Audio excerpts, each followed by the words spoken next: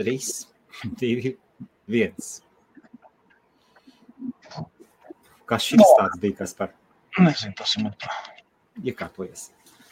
Jā, es te iekārtošos. Un īstenībā man ir diezgan daudz ko teikt, un ir tādi diezgan interesanti jaunumi, kas it kā varētu būt vairāk attiecinām uz trešdienas, bet viņš ir tiešā sakarā ar datoriem, ar smartfoniem, ar vispār, jo tāpēc es domāju, ka pirmdienas vakarā mēs uztaisīsim tādu nelielu analīzi, ja tu man nepārtrauks, es to visu ķēdīt izstāstīšu, kā tas viss izskatās no manas skatu punktu, un tad mēģināsim. Tātad. Kaspar, pirms mēs sākam, labvakar, cik es saprotu, tu arī esi ielagojies iekšā, jā? Tas nozīmē, ja es tev uzlieku pa visu ekrānu, tu jutīsies labi, tu man redzēsi, vai ne?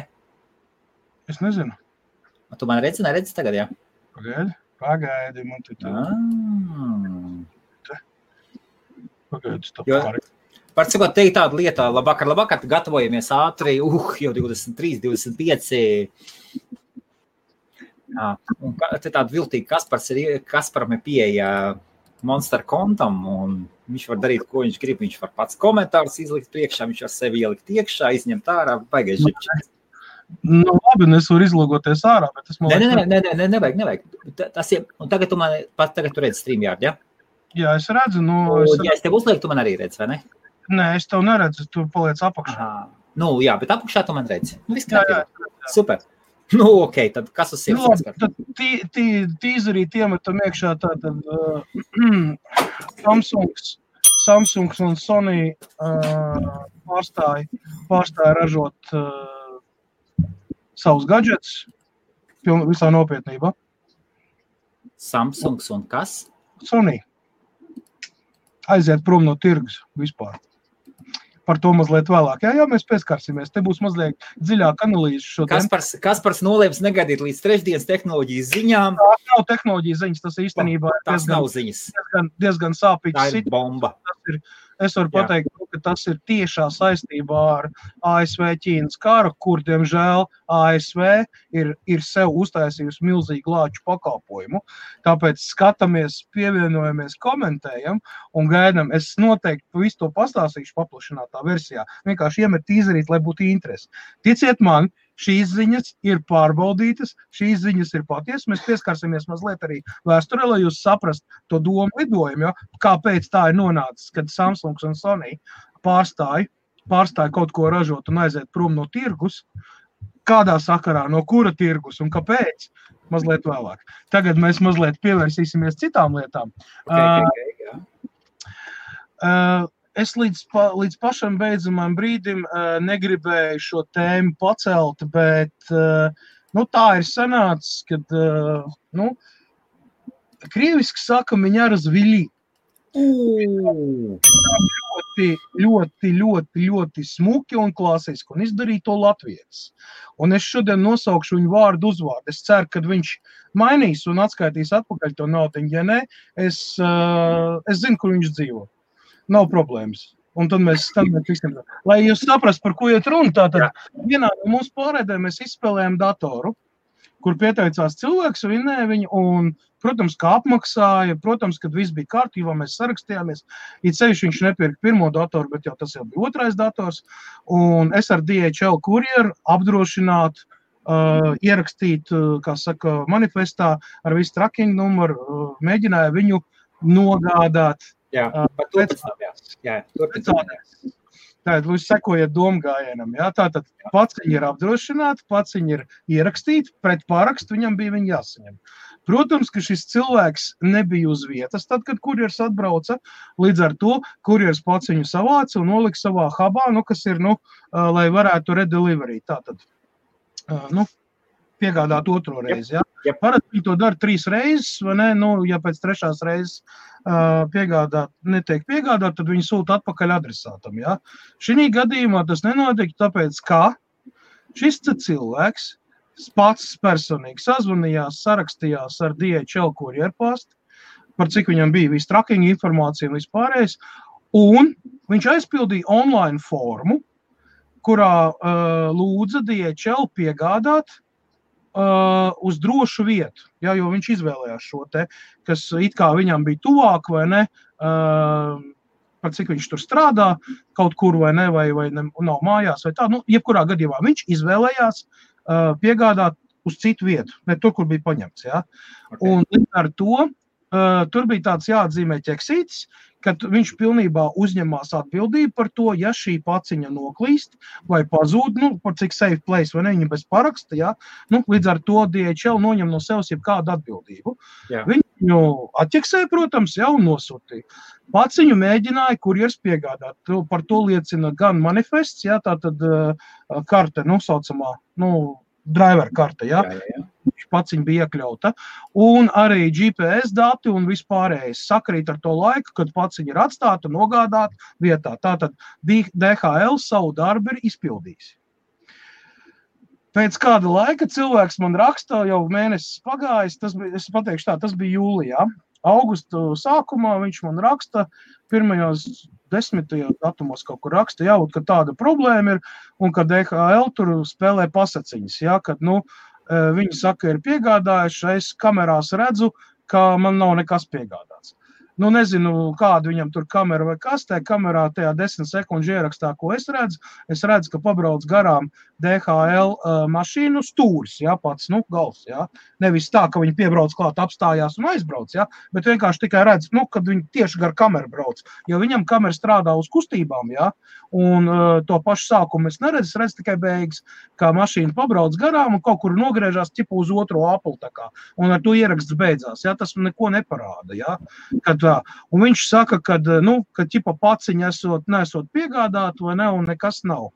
Es, protams, kad zvanu, par cik man ir līgums ar DHL, es viņiem zvanu, es saku tādu lietu, man klients nav saņēmis šo paciņu. Viņi saka, nezinām, mums uzrādās, ka paciņa ir piegādāta, bet mēs skatīsimies. Es atvēru case, jā, tātad viņi taisa investigation, kas kur ko, tur pārunas ar driver, kur atstājas, kāpēc tā tālāk.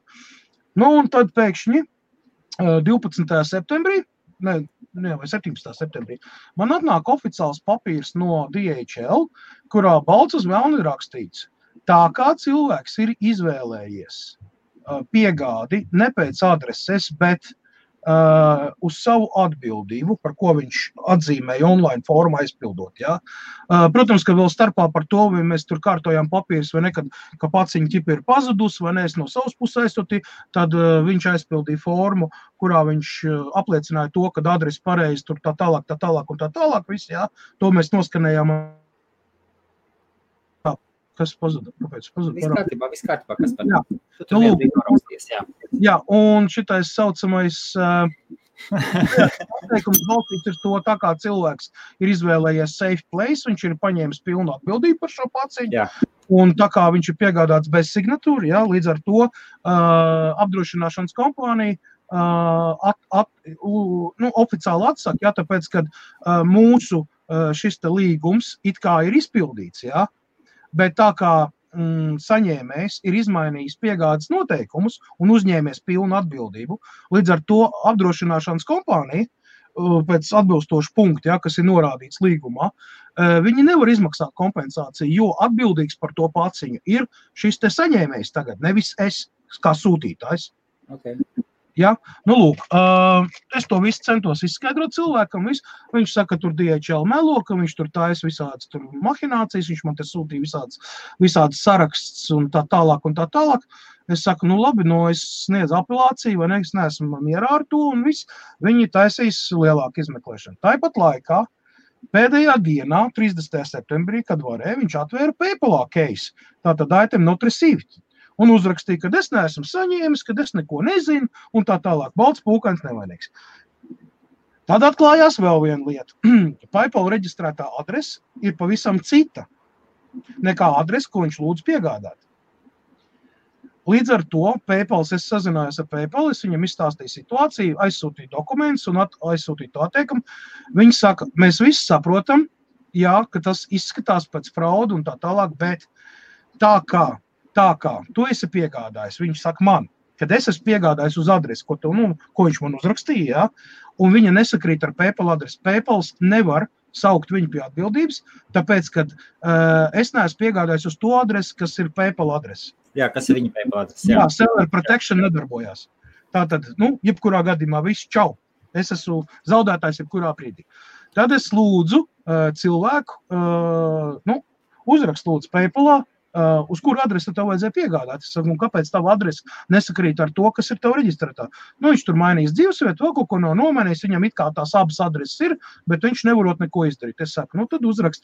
Beigās viņš tajā keisā uzrakstīja tur, ka piegādas adrese bija tāda, to, ko viņš man iedeva. Ja? Es vēl iedevu vēl dokumentus, vēl to, un principā no savas puses izdarīju visu, ko vajag. Es savu darbu daru kārtīgi un visu, bet rezultātā vakardien es skatos, tagad iegāju PayPalā tieši 5 minūtes pirms šitā te, un es skatos, ka keiss ir slēgts, un viņš ir pa labu, protams, kad pircējiem, ja?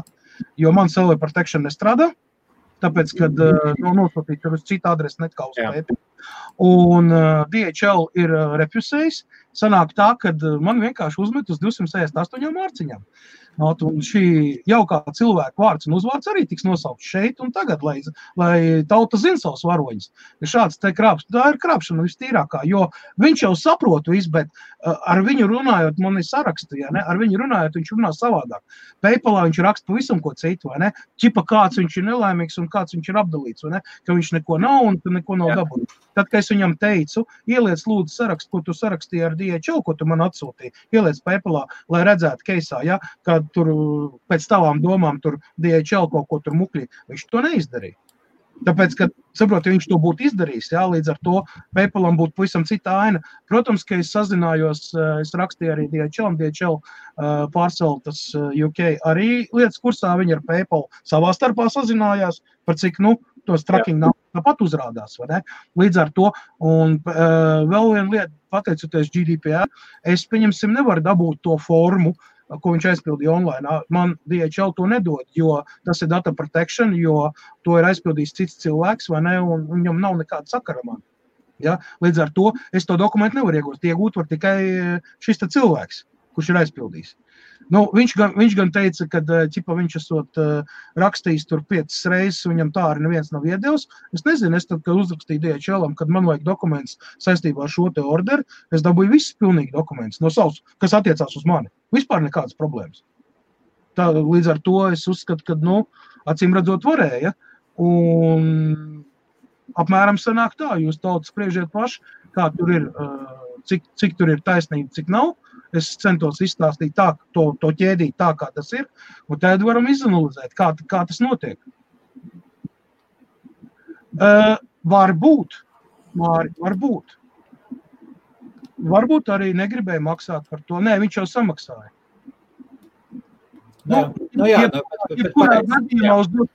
Es Kasparam arī apmēram to pašu saku, un beigās Džeks pateica, ejiet jūs visi, es neiešu savu naudu zaudēt, un paņēma no Kaspara. Tieši tā, tad es iekritu, es uztaisīju to. Tā kā viennozīmīgi, tā kā tas ir tagad jau pacelts publiski, un es esmu šī gadījumā sanāk cietēlumā, atvainojiet, tā tas arī ir. Es savu darbu darīju pēc godu un prāta, viss kā pienākās, bet manot šitādu sprungulīti ielika iekšā pirmām kārtām, jau ar mani nesazinājās un nepateica, klausies atvainojumu, es nebiju mājās, man tur vajag redelivery, vēl kaut ko, vai ne? Kaspar? Mani visi Sivēnastu, vai ne? Šodien parunāsim gan pa Gigafactory, gan pa Ķīnu, gan pa tevi, Jūri. Parunāsim šodien. Arī par tevi, tā kā turies stipri krēslā. Turies stipri. Tā kā viss ir ļoti labi, un Maksim, ja tu skaties, ja, tu zini, ja, ka tev gaida svētku pārsteigums, jo nākamais man solis ir vienkārši es dodos rakstīt uz policiju iesniegumu un runāsim tiesā. Ļoti vienkārši. Maksim, es zinu, ka tu skaties, tev patīk raidījumi IBF-ā. Tu bieži piedalies diskusijās, bieži raksti komentārus. Es tev tā draudzīgi atgādinu, ja, ka tev... Ko tu policijā darīs? Ko tu? Nē, neko, pagaidi. Man ir konkrēta situācija. Es esmu aizsūtījis preci, okay. Ja, kur otrā galā cilvēks ir izmainījis piegādes nosacījums un pēc tam saka, ka es neko neesmu saņēmis. Lai policija tiek galā. Lai policija skaidrojās. Man nav jāskaidrojās, saprot? Viņš no manis noņēma 268 mārciņas PayPalā. PayPals izgāja, es zaudēju to case tikai tāpēc, ka piegādes adrese nesakrīt ar PayPalā viņa to adresi. Nu, kas nav nekas krimināls. Kas nav nekas krimināls nav nekas krimināls, bet līdz ar to man seller protection nav. Saprot, viņi nevar pieņemt no manis dokumentus, ja, kas saistās ar šo te paciņu, ja, jo piegādes adrese ir cita. Lai gan tad, kad jau gāja, jau case jau bija vaļā un jau eskalācija, tad Maksims ierakstīja iekšā to reālo piegādes adresi. Nu, tā kā PayPalam. Bet, nē. Tas ir paraugu demons. Atvainojiet, saprot, tautai jāzina savu varoņu. Es šito tā neatstāšu, atvainojiet. Varbūt jums 260 mārciņas, tas ir tā, nu, vērts vai nav vērts, bet es uzskatu, ka ir jāatbild par to. Un šitāda lieta, nu, tā nav smuki darīt. Jo man jau nav jāpierāda, kad viņš nesaņēma datoru. Viņam ir jāpierāda, ka viņš nesaņēma datoru. Un visi ko DHL servis, gan GPS trackings, gan viss pārējais, norāda uz to, ka tur ir atstātā paciņa, viņi ir piegādāti, saproti. Cita lieta, ja viņi būtu noklīdus, es neko nesaku. Paciņas mēdz pazust, mēdz būt deformētas, tur vēl visādi brīnumi. Tāpēc es sūtu tikai ar apdrošināšanu un pilnu tracking numuru, lai gadījumā kaut kas notiek, var būt. Šeit nevar vainot arī DHL servisu. DHL servisu visi izdarīja pareizi. Jautājums ir tāds, cilvēks pats personīgi uz savu galvu nolēma pa jaunu saņemt to piegādi, jo viņš varbūt nevarēja aizbraukt uz to hubu saņemt viņu personīgi, ja? Nu, kā parasti, vai ne, kad atstāja lapiņu, vai ne, tu aizbrauc un saņemts, ja tev ir missing, ja? Bet viņš online aizpildīja formu, kurā viņš uzņēmās atbildību par to. Un tur ir tas atslēgas moments, saproti? Man ir oficiāli papīrs no DHL. Es viņu nosūtīju skanēto kopiju. Es viņam norādīju, draugs, tu pats esi vainīgs. Priekš kam tu tagad strīdies? Viņš izvēlējās izdarīt citu darbu. Viņš aizsargā savus intereses, es aizsargāju savus intereses. Un šī gadījumā pēc pārunas ar juristu ir pilnīgi viennozīmīgs. Jau tad es jau pirms pāris nedēļiem jau runāju. Viņš teica, viss ok, ja PayPal lems par labu, viņam tādā gadījumā tur sniegt prasību tiesā. Bez problēmām. Tāpēc, ka es no savas puses izdarīju visu korekti. Man nav ko pārmest. Es saprastu, ja es nebūtu nosūtījis vēl labi, ja tā paciņa būtu pozitīva. Tā būtu pavisam cita opera. Man to nosaktu apdrošināšanas kompānija. Jo, diemžēl, Lielbritānijā paciņas mēdz noklīst. Mēdz noklīst. Neviens servis vai pasis nav perfekts. Gadās kļūmi. Arī sabojāts paciņas tiek. Cik es zinām gadījumu, pasties mums dacītai arī glāzes atsūtīja. Tur iekšā neviena glāze dzīvo. Tā kā es saku, noteikti, jā, tu nevari būt pilnībā pārliecināts par to, ka tev viss noies, bet es vismaz cenšos. Saprot? Un tad, kad kaut kas tāds notiek, protams, ka ir nepatīkami, jā, un centies risināt ko, bet šī gadījumā, saproti, tu vienkārši uzdāvini naudu, tev nav ne datora, ne arī naudas. Un viss ir it kā, no vienas puses, es saprotu arī PayPal. Viņu arguments pats galvenais bija tas, ka piegādes adrese neatbilst PayPal adresē. Viss līdz ar to man tas seller protection PayPalā nedarbojās. Jo pats galvenākais ir tas, ka tas tracking numbers, jā, kas ir sūtīts, viņš jau uzrādā sistēmā, ka viņš ir piegādāts, saproti? Tad ir jāprasa, bet galu galā, jūs nesaprotat, kā šeit ir tā vārījuma piegādātāji. Viss atdurās pret kurjeru beigās, lai viņš pierāda, ka viņš ir piegādājis, jo ja viņš piegādā, viņam ir jābūt parakstam. Tur jau pagaid, Helmut, stop. Tur jau lieta, ka viņš man pierādīja, un viņš pierādīja arī PayPalam. Bet paraksts ir? Paraksts nav, tāpēc kādu lietotāju. Bet viņš nevar piegādāt bez paraksta, Kasparu. Tad, kad saņēmējs pats uzraksta iesniegumu, to viņš aizpildīja online formu un atķeksēja, ka viņš uzņemās atbildību par visu to, un kad, ja paciņa pazūd vai visu, jo viņam piegādā bez paraksta, to ir atbildīgs pats saņēmējs, nevis es, nevis DHL. Tur jau ir tā lieta. Cilvēks pats to izdarīja. Moši, ka viņš nezināja, ko viņš parakstīja. Nē, viņš zināja, viņš man rakstīja. Tieši viņš man rakstīja, ko viņš darīja. Visi kārtībā cilvēks tiešām zināja, ko viņš dara. Jo viņš man pats par to teica. Un arī uzrakstīja. Man ir saraksts. Līdz ar to, paskatīsimies.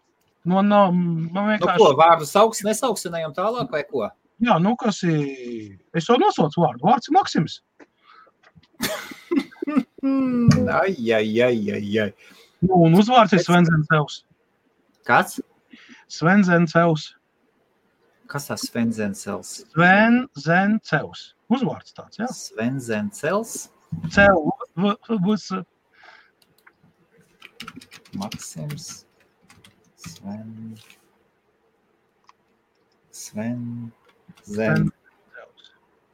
Jā, dīvains uzvārds. Viss kārtībā, uzvārdi mēdz būt dažādi. Maksims Svenzencevs. Labi, tad tāds nav. Facebookā nav. Kā nav? Ir gan.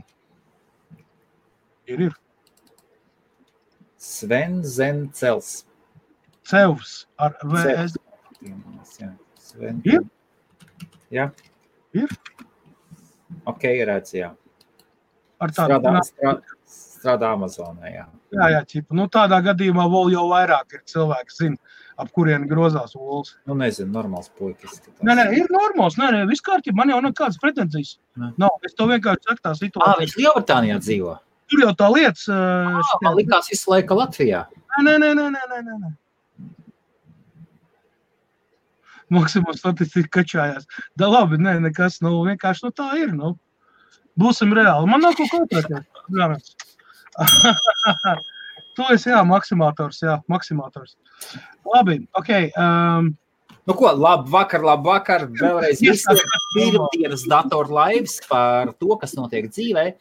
Viss mums vienmēr ir tiešraidē, ja mēs kaut ko izmetam ne tā, mūs var kaut ko pateikt, kaut ko palabot, mēs labprāt uzklausam. Jebkurā gadījumā vienu reizi nedēļā, pirmdienas vakaros. Tev un visiem, kas skatās apmēram 80 cilvēku kopā tiešraidi, jums ir iespējams uzdot savu jautājumu par datortehniku Kasparam Krūmiņam. Lai saprastu, Kasparam Krūmiņam ir savs datorservis, datorveikals. Viņš ir profesionāls datorinženieris. Profesionāls. Tas nozīmē, viņš ar šo darbu pelna savu naudu. Viņiem ir datorservis, kas sauc Aikoteka, atrodas Manchesterā, Lielbritānijā, un viņiem ir 14 dažādi certifikāti. Vai 13? 14. Es zinu. Viņam ir tāda. Kasparam ļoti nepatīk, tad, kad es pasaku 13 certifikāti. Viņš tikai 14. Tāpēc brīžiem jūs dzirdēsiet vārdu 13. Tādi 14 dažādi certifikāti, Samsung, Toshiba un līdzīgi. Ir Microsoft. Aizmirst vienu maz niansu saistībā ar Maksimu. Šis nebija pirmais dators, kas tika piegādāts. Un iepriekšējie datori tika piegādāti un viss bija kārtībā. Saproti, jā? Es tev tā vienkārši. Tā kā to nevar norakstīt uz to, ka tu pēkšņi kaut kas tur, saprot, pirmo reizi sūtīja un nepildīs un vēl kaut ko, jā, tāpēc tas tā papildus tā kā. Var sakot, jums šovakar ir iespēja uzdot Kasparam savu jautājumu. Ieteicami ir jautājumi par datortehniku, par mobiliem telefoniem, par tālruņiem. Nav ieteicams uzdot jautājumus par iPhoneiem, jo pret iPhoneiem Kasparam ir... Pilnīgākās muļķības viņš tagad runā. Ir kaut kāda iekšēja nepatika, par kuru mēs neapspriedīsim. Iespējams, tā ir vairāk saistīta ar to, ka Apple viņam neļāva iziet certifikāciju, jo viņš ir certificēts Microsoft inženieris, kas, starp citu, ir fakts, vai ne, Kaspar? Tieši tā. Un iespējams, tur arī tas lācītas guļ zem tā. To lācītu labāk nemodināsim. Labāk jūsu rīcībā Kaspars Krūmiņš. Jā, un uz šodien man ir sagatavots viens dators tāds. Ok. Saka, kāds. Smukiņš plāniņš. Dell Latitude 5450. 2,2 GHz Core i5 procesors. 8 GB RAMs. 500 GB cietais disks. Viņš ir 14,1 colu. Ja? Okay, jā. Tas ir E5. Jā. Tas ir, jā. Okay. Tad, protams, ka viņš nāk līdz ar lādētāju, jā, tur ir gan Bluetooth, gan Wi-Fi, gan kamera iekšā. Jā. Tad monitora izmērs? 14,1, 14 colu. Windows 10 Pro iekšā, Professional. Jā. Kas te vēl mums, kāda vēl mums informācija te vajadzētu būt? Tas, ka viņam duālais tas Wi-Fi, labi, tas jau tagad ir, kas uztur visas frekvences. Un procesors ir 5.000U? Jā, i5 2,2 GHz, 52, jā. Ok, jā. Un starta cena ir 200 mārciņas, tātad jums ir viss iegūt, kurš iegūst tas, kurš sola vairāk. Tā, Kaspar, pārbaud lūdzu? Bang ir? Jā. Baterijas tur citu viņam ļoti labi turas, to ir pateikšu 5,5 stundas. Jā. Īstenībā būs vairāk, tā, ka viņš nomierināsies. Un to ir pastīsimies izšķirtspēju, display izšķirtspēju, lai būtu pilnāka informācija. Rekord labojums. Viennozīmīgi nevar. Cilvēkiem var. Maksas solis. Jā, vai ne? Agadījums. Jā, es saprotu, būs interesanti, jā. Īsti sakot, līdz 9:30, tātad pēc Lielbritānijas laika, 1 stundiņa, jums ir iespēja apdomāt. 1 gada garantija. 1 gada garantija, protams. Jā. Pēc viņa atstāšu neslēgšu ārā, viņi pastīsimies, kā viņš te darbojās, kā viss ir normāli, jā, viss ir kārtībā. Tā kā kaut kā tā. Kāda viņam grafika? Viņam ir Intel 55 HD, Intel grafika. Jā. 14 colu. Bet tā kā viņš ir Latitude, tātad viņam ir papildus docking station, apakšā konektors, kurā var, nopirkt ārējo grafisko kartu un vēl. Jā, es saprotu, panesās tulītās heips un šitais te ir ok, es kaut kā pārdzīvošu to visu, bet, ļoti nesmuki īstenībā, jā. Tādu vēlreiz sveicinamies ar visiem, Kaspar, nodosim sveicienus. Uz tiem, kam austiņas paņem malā, būs zvaniņš. Vai ne? Labs vakars, kungi. Jā. Edgars Dūmiņš, labvakar. Čau. Valdo, labs vakariņš. Jāspados, čau vīri. Telemus, sveiki. Kaspar. Jā. Tiding. Brexit neatliekās. Tā, starp citu, ir nākamā tēma, ko es gribēju apspriest. Tātad, zinām, ka balsojumā tātad nobalsoja ne par to vienošanos, neko, līdz ar to automātiski iestājās spēkā likums, kad nevar iziet 31. bez vienošanās, uz ko Džonsons nosūtīja Tuskam neparakstīt vēstuli ar lūgumu pagarināt, tāpat laikā nosūtīja otru vēstuli, kuru parakstīja un paskaidroja, kāpēc negribētos pagarināt, bet tā kā likums prasa viņam to darīt, tāpēc viņš nosūtīja to vēstuli pagarināt, kur neparakstīja, jā. Līdz ar to tas tā kā, jā, es zinu, izklausās baigi. Ok, Kaspar, es atvainojos, mazlietiņ, es savādāk paskaidrošu. Davai.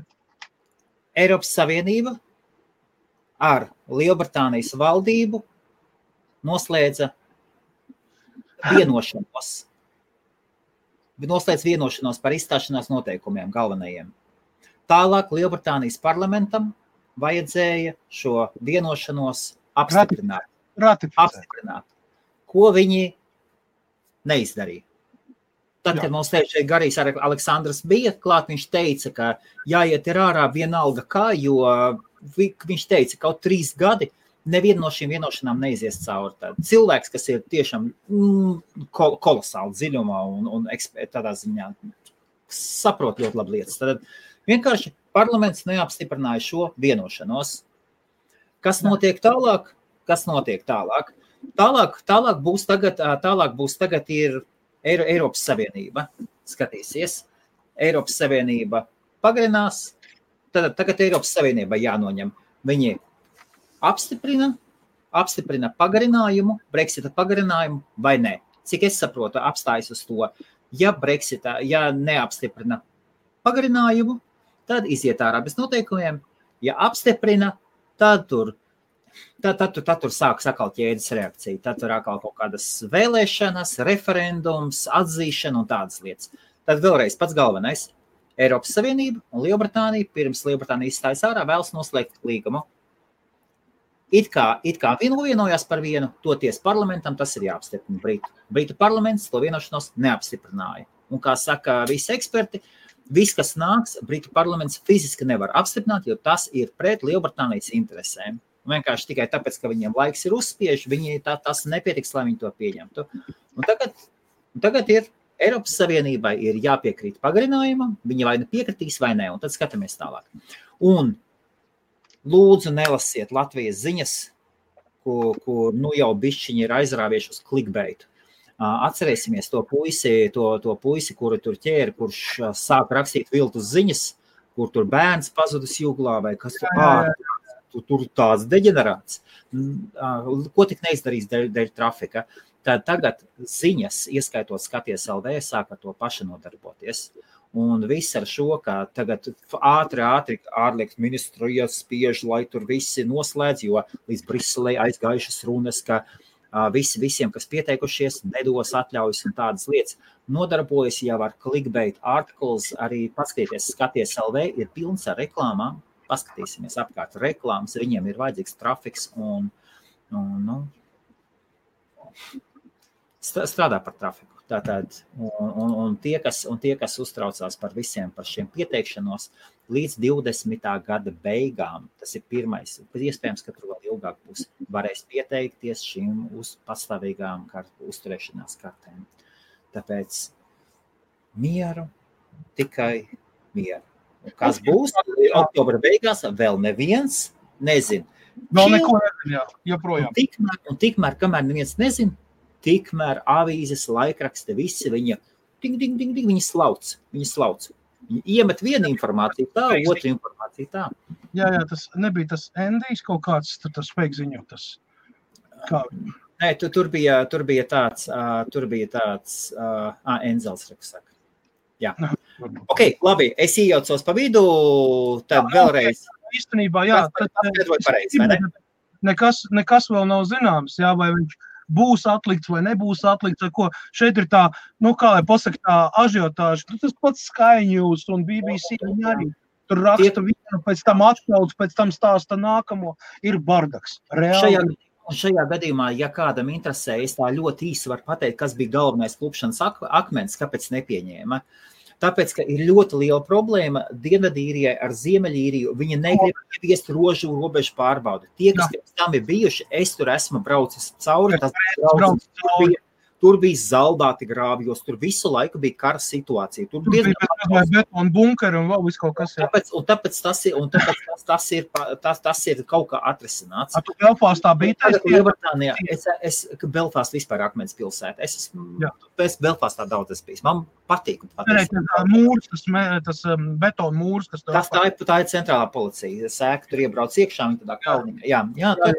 Jā, vai centrālā policija. Belfast viss palīdzēs. Jebkurā gadījumā, tad Lielbritānija, tad bija izdomāta vienošanās, vai viena puse no viņām grib, lai uz Dienvidīriju un Ziemeļīriju, Dienvidīrija apakšā, Ziemeļīrija augšā, lai nebūtu robežu kontrolas pārbaude, bet muitas punkts būtu jūrā.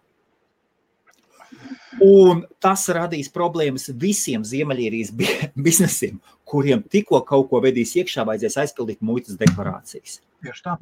Var sakot, tur ir tāds hauss, ka Lielbritānijas parlaments pateica, šito mēs cauri nelaidīsim. Tas pats arī skaties no Dienvidīrijas, kur ir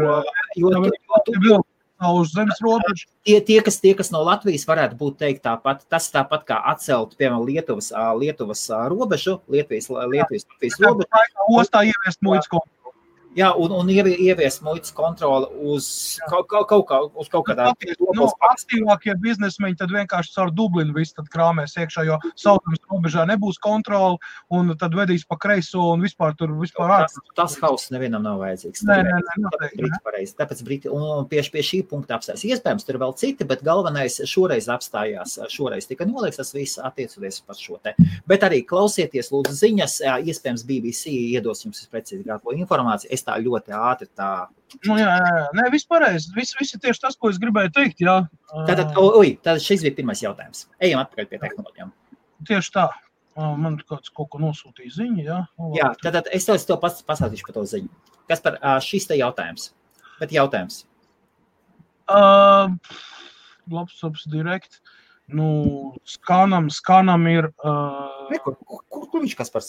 overclocker.co.uk, viss ir atkarīgs. Jāni, kādu tu vēlies datoru, tu gribi jaunu vai atjaunot, jā. Ja tu gribi atjaunot datoru, tu griezties pie manis, var piemeklēt tev. Protams, ka ar garantiju, protams, ka viss tur būs čiki-piki, bez problēmām.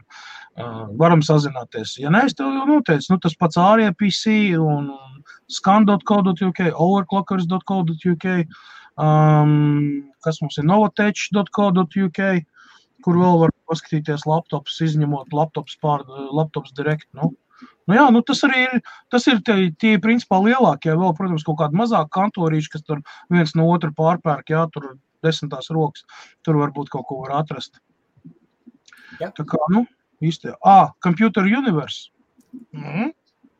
Tā arī rakstās kopā, computeruniverse.co.uk, man liekas. Viņam ir Vācijā, viņam vispār pa visai Eiropas Savienībai, viņam tas Computer Universe tikai mainās. Jā. Tas papučinājums tur DE Vācijai, pieņemsim tur citām valstīm kaut tā, bet man liekas, ka pat ies computeruniverse.com, es domāju, ka par cik viņam tās bāzes, datoru bāzes ir, tie warehouse ir gan bijis katrā Eiropas pilsētā, galvaspilsētā, pieņemsim, Eiropas. Jā, tad es pieļauju domu, ka caur turien tu var pasūtīt.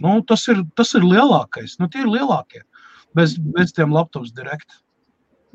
Okay. Lai gan pats laptop direkt arī nemaz nav slikts resursus īstenībā, viņam arī diezgan daudz piedāvā. Bet, tā kā tev tagad ir vismaz 5-6 cits saiti, tu vienkārši sēdēt un salīdzināt.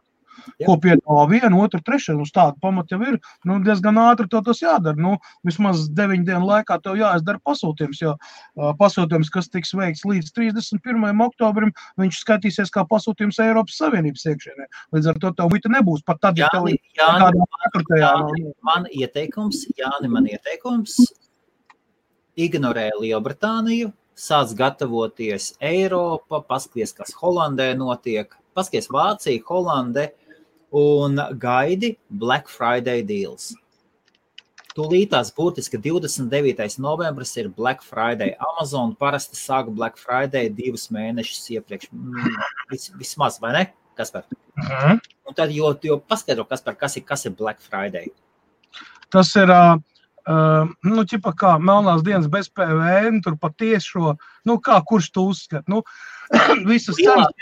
Tā ir tā lielā izpārdošana, tad, kad vecais stoks, veco stoku veikali nomaina ar jaunu preci, tā viens jau vecāku preci, visu izpārdod, lai iepirktu jaunu. It kā tas tāds paskaidrojums, bet tā ir tā lielākā gada izpārdošana. Tātad ir Black Friday. Jā, liela ir Black Friday. Tālāk, uzreiz pēc viņas pirmdienā ir Cyber Monday. Tie, kas ir hostingu vai kaut kādu softu grib pirkt, tur apmēram 2 dienas, tur būs apmēram 48 stundas uz vislabākajiem dīliem. Ja jums jāpērk hostings vai kas, tas ir Cyber Monday. Un, ja jums paliek nauda pēc Ziemassvētkiem un pēc jaunā gada, tad vislabākās atlaides ir janvārī. No 5. janvāra līdz 15. janvārī. Un tad jūs varat braukt uz Lielbritānijas shoppingā, burtiski staigāt pa veikaliem, tur būs tā, ka veikali būs vaļā, vai arī pēc Boxing Day, kas taisās uzreiz vaļā veikali. Un tad tur tiešām tad ir tādi nocenoti līdz galam. Jā, tā kaut kā tā, jā. Ejam tālāk. Tad šeit saņēma, jā? Jā, es saņēmu, jā, paldies. Ziņa, pēc jau nosūtīja ziņa, jā? Es zinu, viss jau ir sarunāts, tā kamēr Kritāls kaus parāda. Kas? Skaldu kaut kur nolikt? Nē, man augšā, es jau uznesu augšā jau, viss jau noņem. Pagaid. Labi. Kas par balvanā, kas par stu? Paskatīsimies. Tad labāk ar visiem lūdzu uzdodiet jautājumus. Kaspars Krūmiņš atbildēs. Vai te nav redzēts jau, izlielīts jau ir, Bestētī kompanija. Tiešām ir patīkami saņemt balvu pēc tā, ka tu gadu strādājies, kā es teicu, es it kā nedzenos pēc balvām, es to nedaru tikai balvas pēc, es daru to, kas man patīk, un ir patīkami, ka cilvēki to novērtē, neskatoties uz to, ka ir kaut kā tur, pieņemsim, ir kaut kāds tur, kādreiz kāds slikti atsaucās, vai es kaut kur nolaižu kādu lāžu vai vēl kaut ko, bet, visā visumā Jā, paldies, ka balsojat par mani. Paldies, ka pazīstat mani. Un jūs arī esat daļa no viss tā. Bez jums šīs balvas nebūtu. Vienkārši, vienkārši. Tā kā, turpinām strādāt, neguļam uz lauriem. Nākamā jautājuma. Andris Dogavanaks, sen nav redzēts. Un savāds jautājums.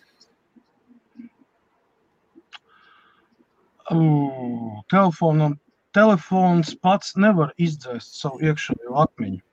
Tas vienkārši nav iespējams. Ja telefonā izdzēst iekšējā programma telefonā. Jā. Viņa nevar izdzēsties. Problēma, es saprotu, varbūt Andris domā, ka viņš varbūt ir izdzēsis kādu programmu, kas bija no rūpnīcas un visu neaiziet. Jā. Attiecīgi viņu taču var atjaunot un par to nav jāmaksā. Taču, ja tev ir, kā tu saki, izdzēsusies programma, tev gļuči aparāts, vai ne, tas ir programma nodrošinājums, tad jau jāsāk domāt par to, ka varbūt tavam telefonam vienkārši beigta atmiņa, viņš vienkārši ir izstrādājis savu resursu. Jebkurā gadījumā, jāskatās pēc konkrēta kaut kā. Uzrakst, lūdzu, kāda programma tev ir pazudusi? Tieši tā, jā. Tas bija vienkārši. Jā. Kaspar? Jā. LG3, jā. Pieslēgs monitors.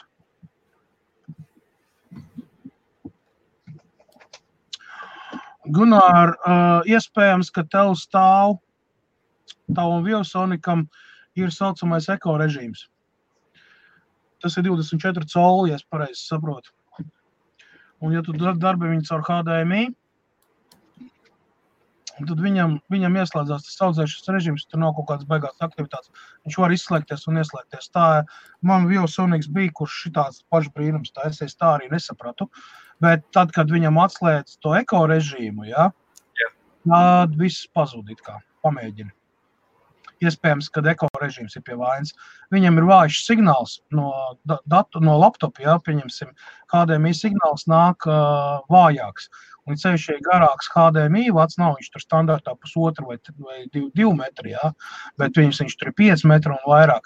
Tad tas HDMI signāls var būt drusku pa vāju, un monitors atsevišķos brīžos kaut kādā tumšākā pildē padomā, ka tu esi izslēdzis datoru, viņam laiks aiziet miega režīmā. Tieši tā, priekšrocības trūkumi, jo garāks vats, jo spēcīgāk to signālu vajag, lai viņš izgrūst cauri. Jo uz tā vada garumu nav svarīgi, vai tas ir audio kabels vai ne, lineārā izēja, tu transformē, vai tu transformē video signālu parasto no televizora uz kādu citu, kaut kādu palīgi ierīci vai otrādāk, vai no, pieņemsim, no kaut kādu DVD playeru, vai vēl, ja tev tur 10 metri, 15 metri vai pat 20 metri kabels, pilnīgi iespējams, ka tev tas signāls, viņš ir tik vājš, kad daži device vienkārši uzskata, ka tā signāla nav, vai viņš viņu bloķē, vai arī vienkārši viņš rāda viņu nekorekti, tur var parādīties kaut kāds sniedziņš, kaut kādas līnijas, tur kadri nepareizi būt, tur vēl kaut kāda krāstoņi, bālāk, vēl. Tas viss ir saistīts ar to, un ja tev ir garš HDMI kabels, kas nereti cilvēki domā, es tur ielikšu vienā stūrī savu atskaņotāju, televizors man ir otrā istabā, un es tādā veidā apvelku apkārt istabai, garām stenderēm, tur vēl kaut ko smuki ievelku iekšā zem paneļiem, un beigās jopčik, tur nav signāla, vai ne, vai viņš nerāda, vai rāda un kropļo, vai, teiksim, tad slēdās ārā. Tad tas ir. Un kabeļu kvalitāte arī, protams, ietekmē. Es pērkat lētos kabeļus, kas ir tur 1, 2 mārciņas, 5 mārciņas. Bieži vien ir tā, ka tie kabeļi, viņi nepild savu funkciju. Labi, ja viņš tur ir 1,5, 2 metru garš, tu neredzi to atšķirību. Bet tajā momentā, kad tu nopēc 5 un 10 metru, tā atšķirība ir milzīga. Kā jūs domājat, kāpēc daži HDMI kabeļi maksā tur 60-70 mārciņas? Vai tas tāpēc, ka ražotājs bet pārdevējs grib nopelnīt lielu piķu uz tādu lietu?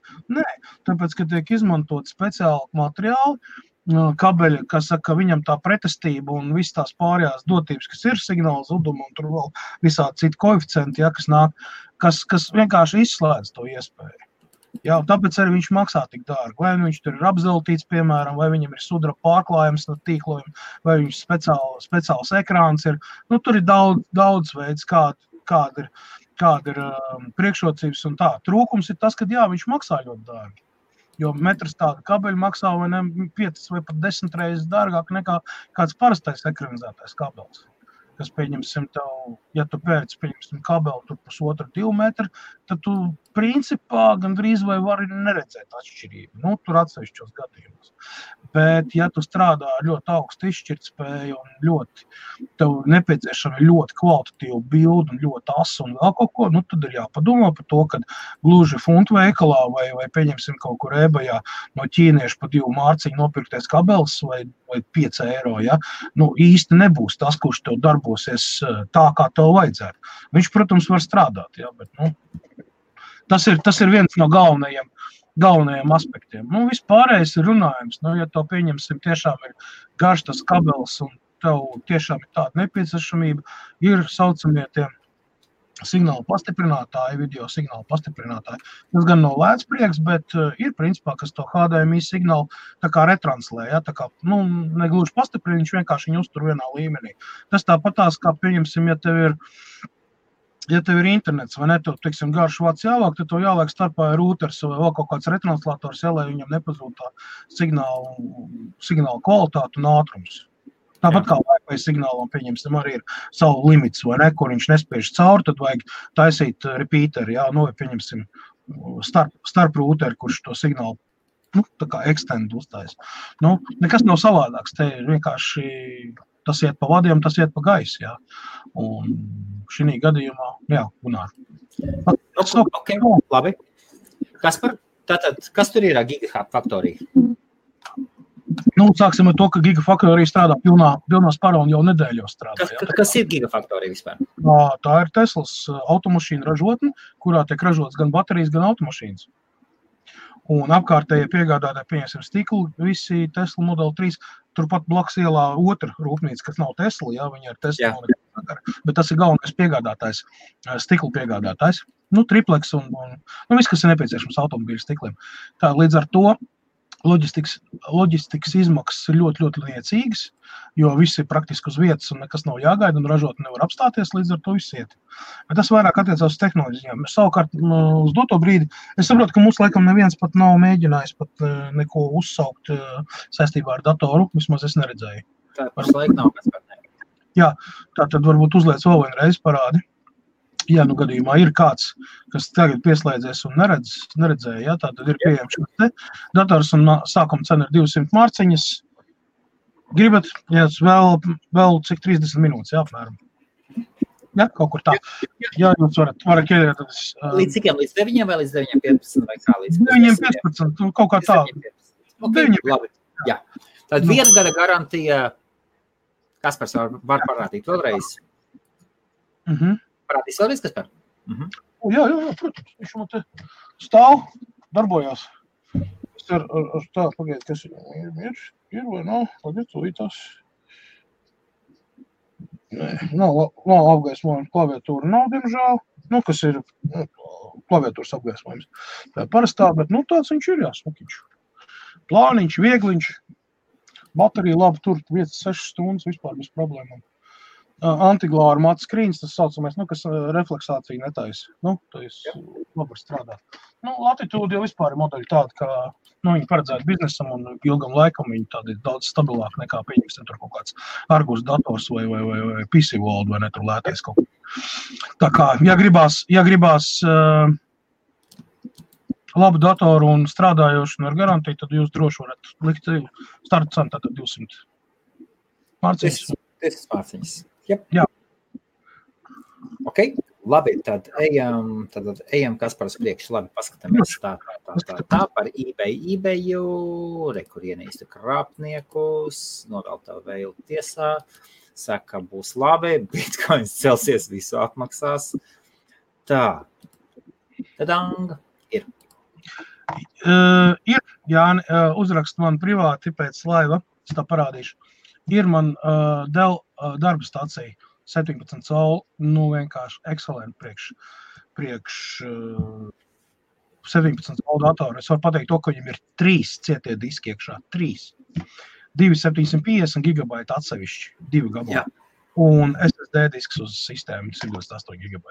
Tas tā, es tev iemetu tīzerīt, lai tu saprastu, jā, par kādu datoru mēs runājam, jā. Tas nav kaut kāds vienkārši 17 colu, tā ir darba stacija. Viņam bija uz sitienu tā, viņam ir 6 USB porti jau defaultā, viņam ir Thunderbolts, un viņam ir arī docking station pieslēgtā, kur vēl 24 ports pieslēgt un atsevišķās grafiskās kārtas, tu tur vēlns un zin ko, tā kā tev īstenībā, viņi starp citu var arī upgradeot. Tas ir tas dators, kur tu vari upgradeot arī nākotnē. Tā ir Dell Precision Workstation saucās. Tu tas, Jāni, uzrakst man un tad sačatosim pēc raidījuma. Opa, šāds jautājums. Kompiem hardware vai software. Māra viennozīmīgi, es esmu vairāk hardware džeks.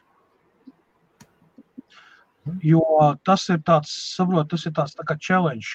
Katru reizi, kad tu atnāk uz remontu dators, viņam jau lielākoties ir hardware problēmas. Es nerunāju par software. Software problēmas var atrisināt, principā, arī 15-16 gadīgs puišels, ja viņš ir, kas saka, pietiekami daudz mācījies, lasījis un saskāries, ja. Tur, nebūs. Es zinu ļoti daudz cilvēks, kas samērā jauni, ja, bet viņi tiešām saprot no softwares, viņi tiešām zina, kā izlabot tādu vai citādā kļūdu, kā palīdzēt cilvēkiem, bet viņš ir pilnīgi zābaks hardware. Jo redz, tās ir divas dažādas profesijas īstenībā. IT inženieris arī viņš mēdz būt dažāds. Ir hardware un ir software. Un tās ir pilnīgi dažādas profesijas. Viņas iet pilnīgi dažādi ceļi. Tas, ka es esmu daudz ko apvienojis kopā un man es esmu vairāk universāls, ja, tā jau ir gadu pieredze. Tas nav tā, ka tu pieņemsim uzņem un viss aiziet, jā. Tas ir tā ar laiku, bet, principā pa dzelžiem es vairāk. Ok. Tālāk. Bang. Nē, es jau saku, man nav tā, ka man iPhones nepatīk. Tas ir ļoti augsts tehnoloģisks telefons. Viņam ir neadekvāta cena.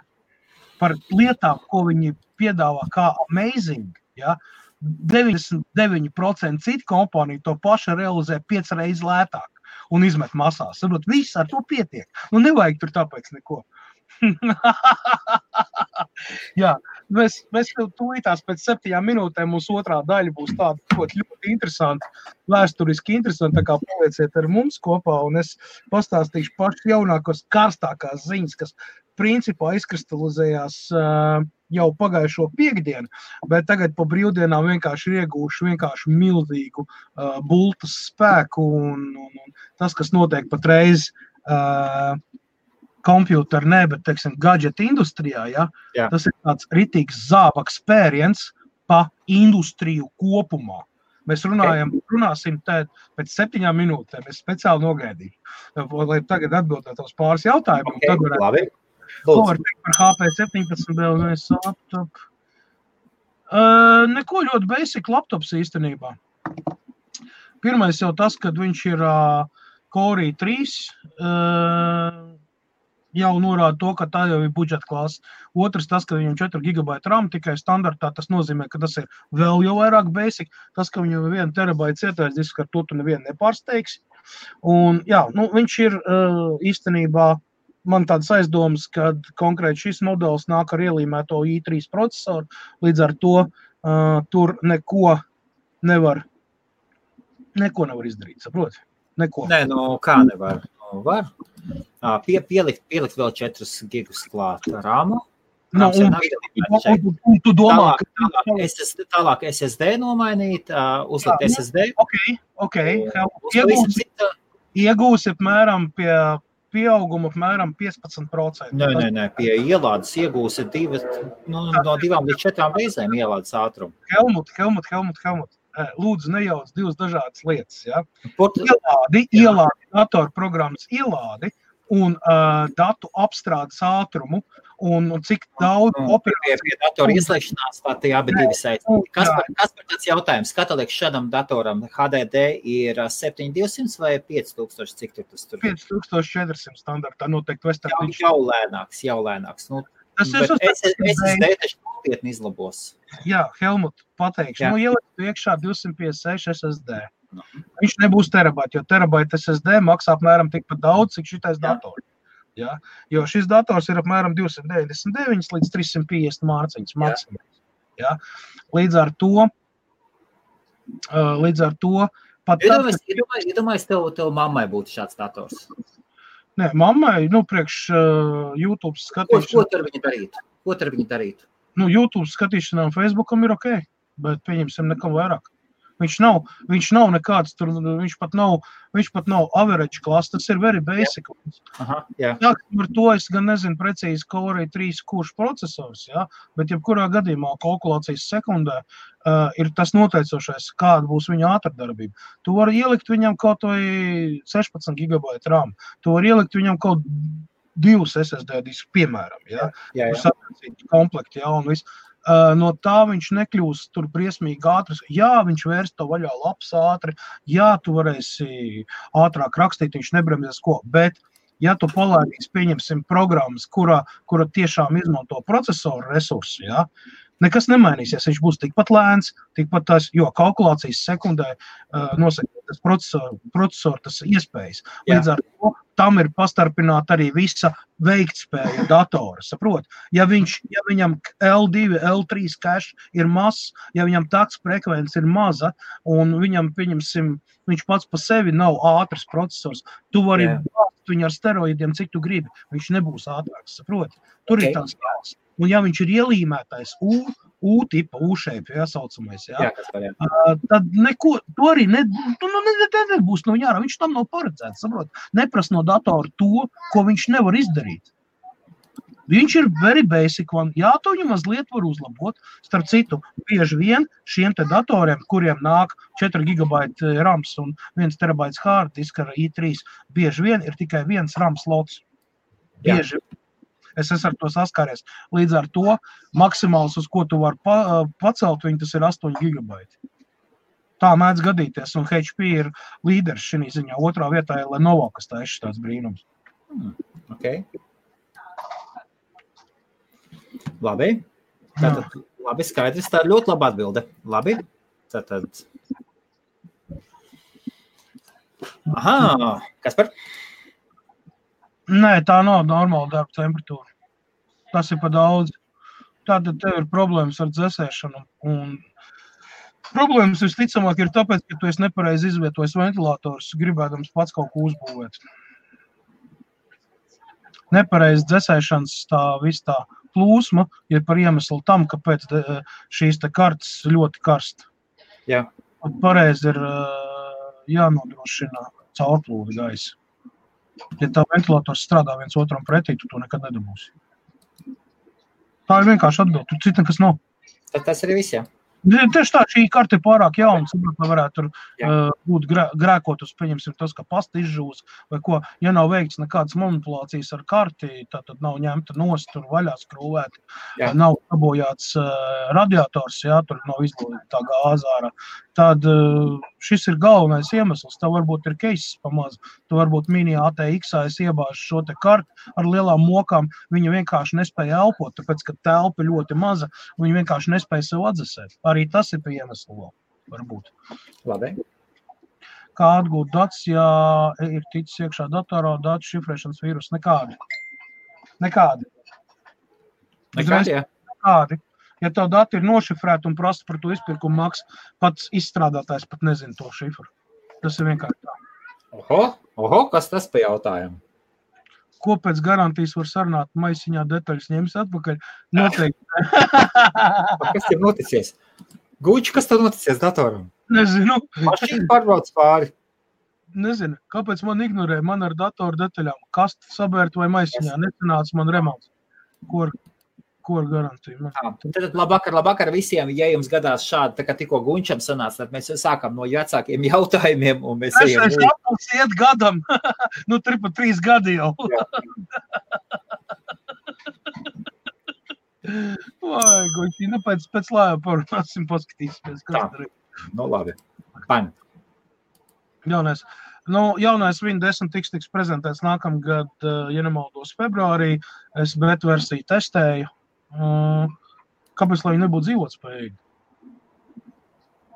Īstenībā tā ir Windows Core, tā arī būs operētājs sistēma, pagaidā viņam darba nosaukums Windows 10X, ja, tipa 10. Windows 10, jā, visiem ir. Apple'am ir X, vai ne, Google'am ir tur X kaut kādi, tur vēl kaut kam ir tas, zini, tā kā kādreiz 80. gados bija turbo, visur lika turbo, uz brīlēm turbo, tur tas turbo. Nu, tagad visiem tam X-iem ir desmitnieks, ķipa aizgājis. Nē, īstenībā solās būt ļoti interesanti, un Windows strādā pie šīs sistēmas, jo cenšas viņu padarīt vēl vairāk multifunkcionālu, un es paskatījos, tā pēdējā viņi tā atskaita, kas bija, ka viņi tā video atskaita, tā es tādu, kas ir izdarīts, kas nav, mums insideriem. Tad, solās jau būtu labi. Kā būs, bet-versija ir bet-versija. Tur ir kļuki, tur ir šādas tādas lietas, tāpat tās ir, bet tas jau tiks novērsts, jo tas ir tikai bet-versijas, un līdz ar to tur spriest par to, cik viņi ir dzīvot spējīgi, un kas nē, normāla versija. Kas par šādu jautājumu atļausi? Ar status piešķiršanu. Viss ir ļoti vienkārši. Ja tu esi vairāk kā 5 gadus Lielbritānijā, tev status būs piešķirts.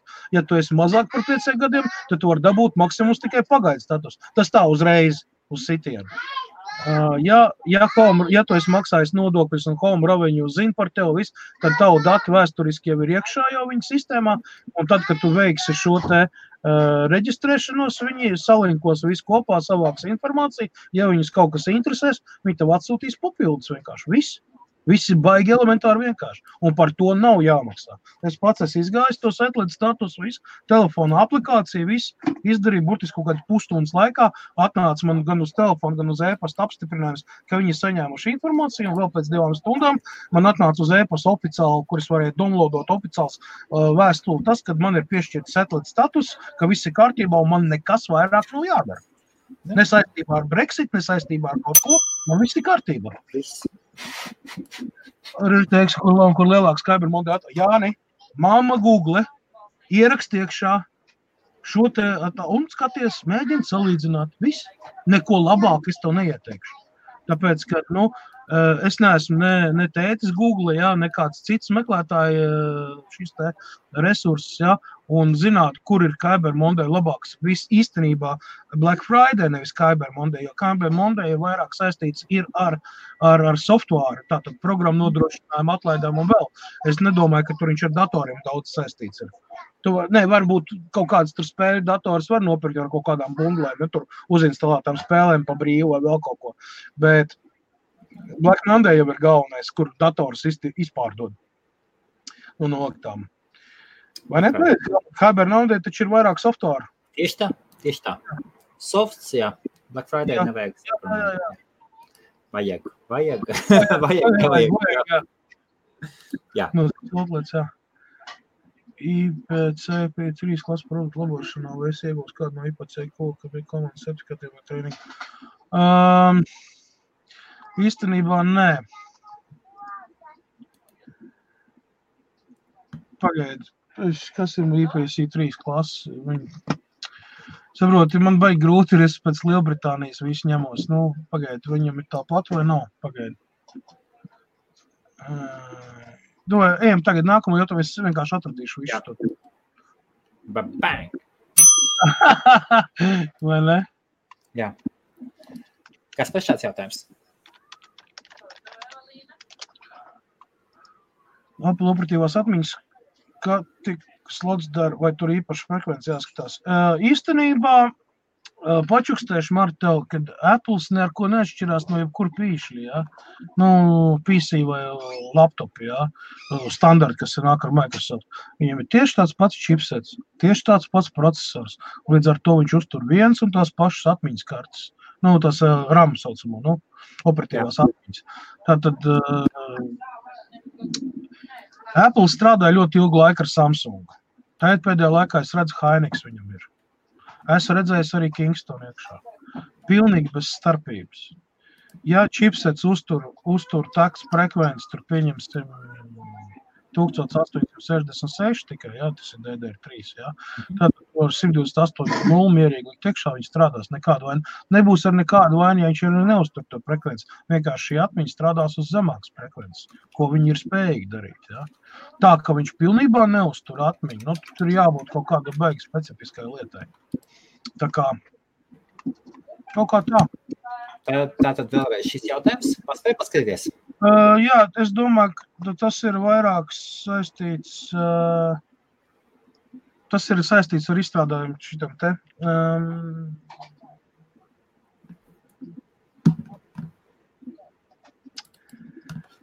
Nē, man toči nav.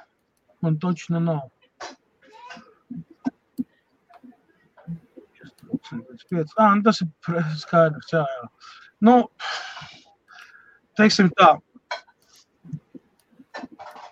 paši jaunākie datori, kas nāk, jā, īstenībā man ir jāaiziet vēl viena recertifikācija, jā, tāpēc, ka tehnoloģijas arī iet uz priekšu un mainās, un jo nevar sēdēt uz tiem visiem certifikātiem, vienkārši tāpatās ir jāatjauno, tāpatās ir jāliek kaut kas klāt, jā.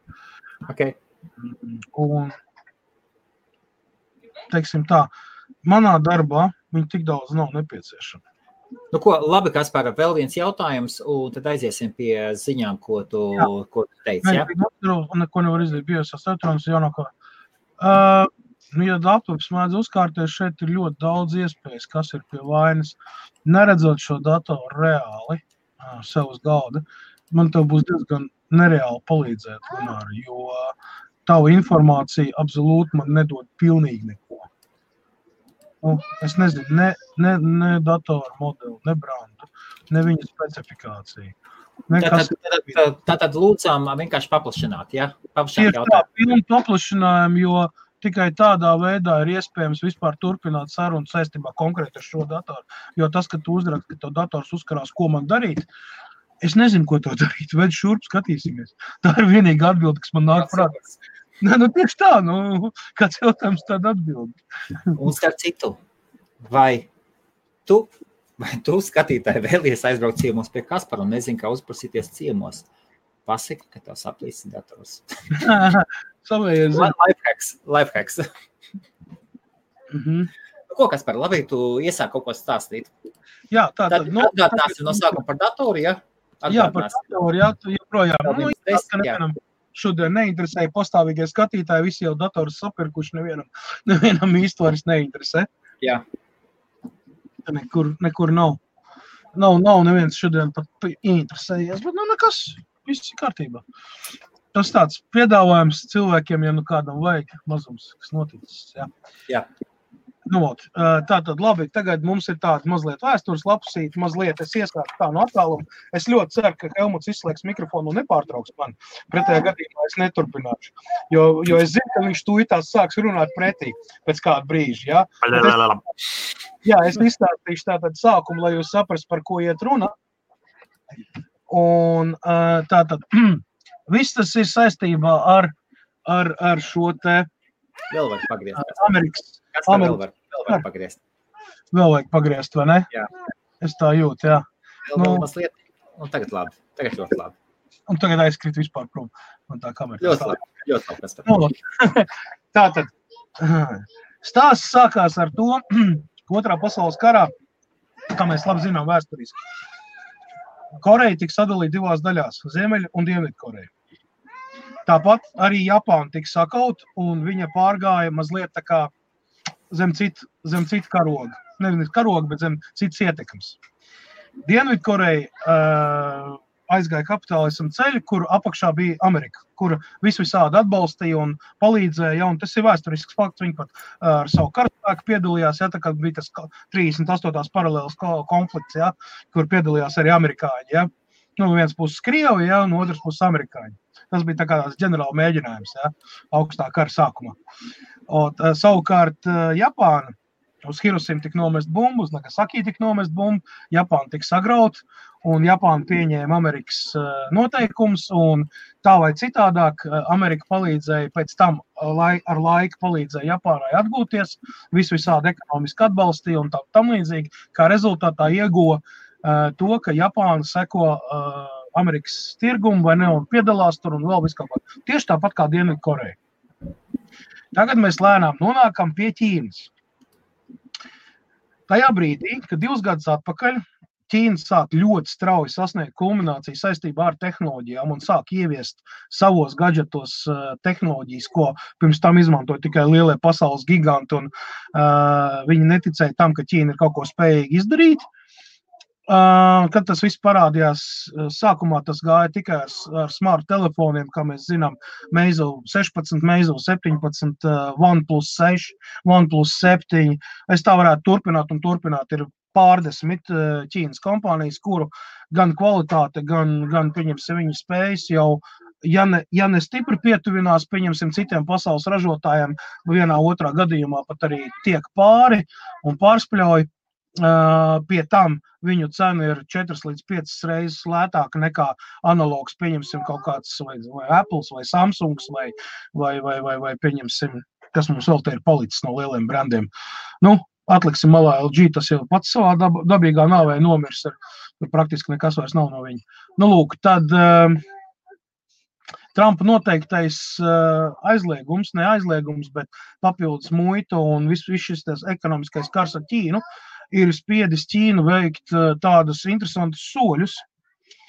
Ķīnas ekonomika pēdējo 10 gadu laikā ļoti strauji aug. Līdz ar to auga arī strādnieku algas, atalgojums un vispārējais. Ķīnieši sāk dzīvot ar vienu labāk.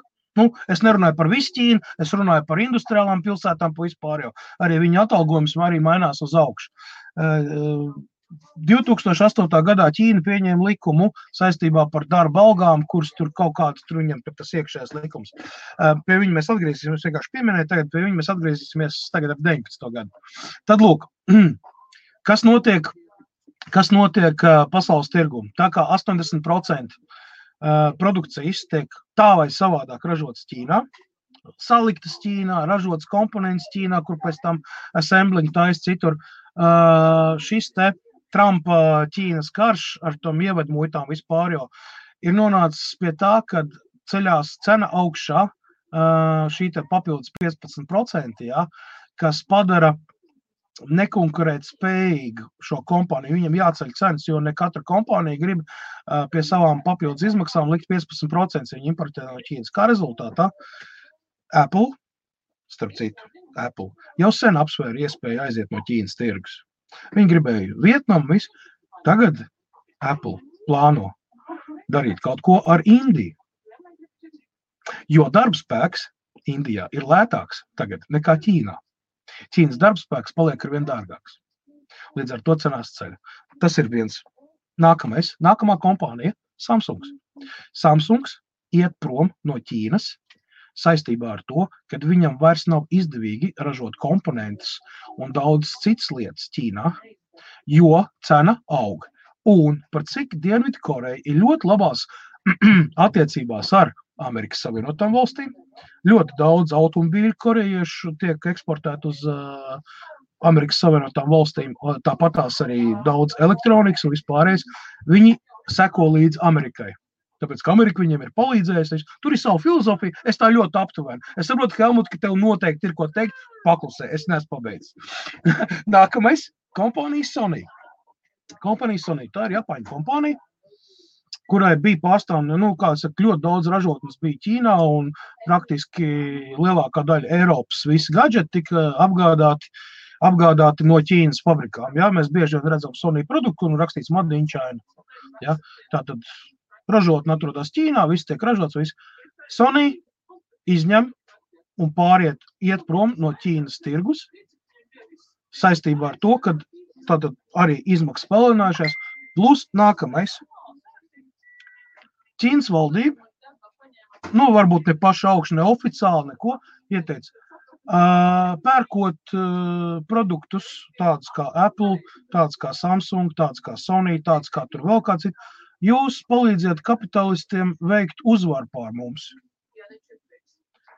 Uz patriotismu nospieda Ķīnu. Valdība. Tāpēc, kad pērkot šos te produktus, jūs atbalstāt šīs te sankcijas.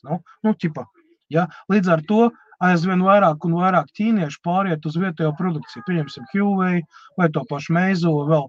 Līdz ar to pārdošanas apjomi Ķīnas tirgu tādām kompānijām kā Sony, Samsung un Apple drastiski krītās. Pēdējo 2 gadu laikā drastiski krītās. Un pieņemsim, Apple pagājušā gada mēģinājums izlaist Ķīnas tirgumu speciāli paredzēto 200 karšu telefonu ir ciets reāli fiasko. Tāpēc, kad ļoti maz ķīnieši, kur pirka ķīniešu iPhone ar 2 simkartēm, ja analoģisks cits vietējā ražojuma telefons maksā līdz pat 10 reizēm lētāk, un viņam tur nāk visādas akcijas un līdz. Mēs runājam globāli kopumā, mēs nerunājam par atsevišķu lietu. Kā rezultātā šīm kompānijām paliek ļoti neizdevīgi strādāt, plus piedāvām Trumps noteikti tās sankcijas, uzliek savu to. Arī Japāna seko līdzi Amerikas šim te izgājieniem, jo Toyota ir vienīgā kompānija, kas ir rītīgi iesakņojusies Amerikā, tāpat tās Panasonics, tāpat tās Honda, tāpat tās Kawasaki un vēl daudz cits Japāņu kompānijas, kuras principā Amerikas tirgus ir viens no galvenajiem noietiem, ja mēs runājam par autoindustriju kā tādu, moto industriju visu. Līdz ar to, ja gadījumā Japāna nostājās pretī Amerikai, viņi var dabūt kolosālāko spērienu ekonomiskajā ziņā, ja viņi pārstās atļauj eksportēt uz Ameriku. Šis te viss kopā uz doto momentu radīs tādu situāciju, kad īstenībā Amerika pats sev nogalina. Jo pārvietojot, visu izejot ārā no tirgus, aizejot tiem uz citiem laukiem. Jā, protams, ka viņi ražos tālāk, kamēr uzbūvēs tur rūpnīcas, vēl kaut ko taisīs, viss tas, protams, būs. Bet Ķīna jau ir sasniegusi tādu attīstības līmeni uz doto momentu, kad viņi jau reāli sāk konkurēt ar Amerikas tirgu. Grib vismaz. Cik viņiem tur sanāk, nesanāk, nezinu. Bet Amerika tas ir galvenais iemesls, kāpēc. Jo šis te drauds par to, ka dzeltenā rasa valdīs pār pasauli, ir ļoti tuvu pienācis tam visam. Un kā rezultātā tagad notiek milzīgas pārmaiņas. Un burtiski saka, pagājušā nedēļā viss šitais te sāka parādīties, ja, un tagad jau šodien jau par to sāk runāt jau vendori. Vendori tie ir ražotāji, tie ir komponenšu ražotāji, kas pa lielam, viņi ir lielākoties bāzēti Ķīnā. 15 vai 20 gadus. Visa pasaule grūd uz Ķīnu projām visas ražotnes. Ķīna labprātīgi to pieņēma un darīja daudzas izņēmumus, viņi tur nemaksāja nodokļus, viņiem tur bija lētais darbspēks un viss. Tagad, kad Ķīna ir pietiekami attīstījusies, viņi ir spējīgi pati jau pārvaldīt par savu lietu. Viņiem ir savs, tur jau veido savus operētāju sistēmas, viņi veido savu infrastruktūru, viņi veido ļoti daudz lietas. Viņi ir pietiekami spēcīgs spēlētājs pasaules tirgu. Nav vairs tā Ķīna, kas bija pirms 20, 30 gadiem. Ja? Un tik daudz smadzeņu, cik ir aizplūduši tur no Krievijas, no Amerikas, no vēl visu kaut kur ļoti daudz gudru cilvēku, dizaineri.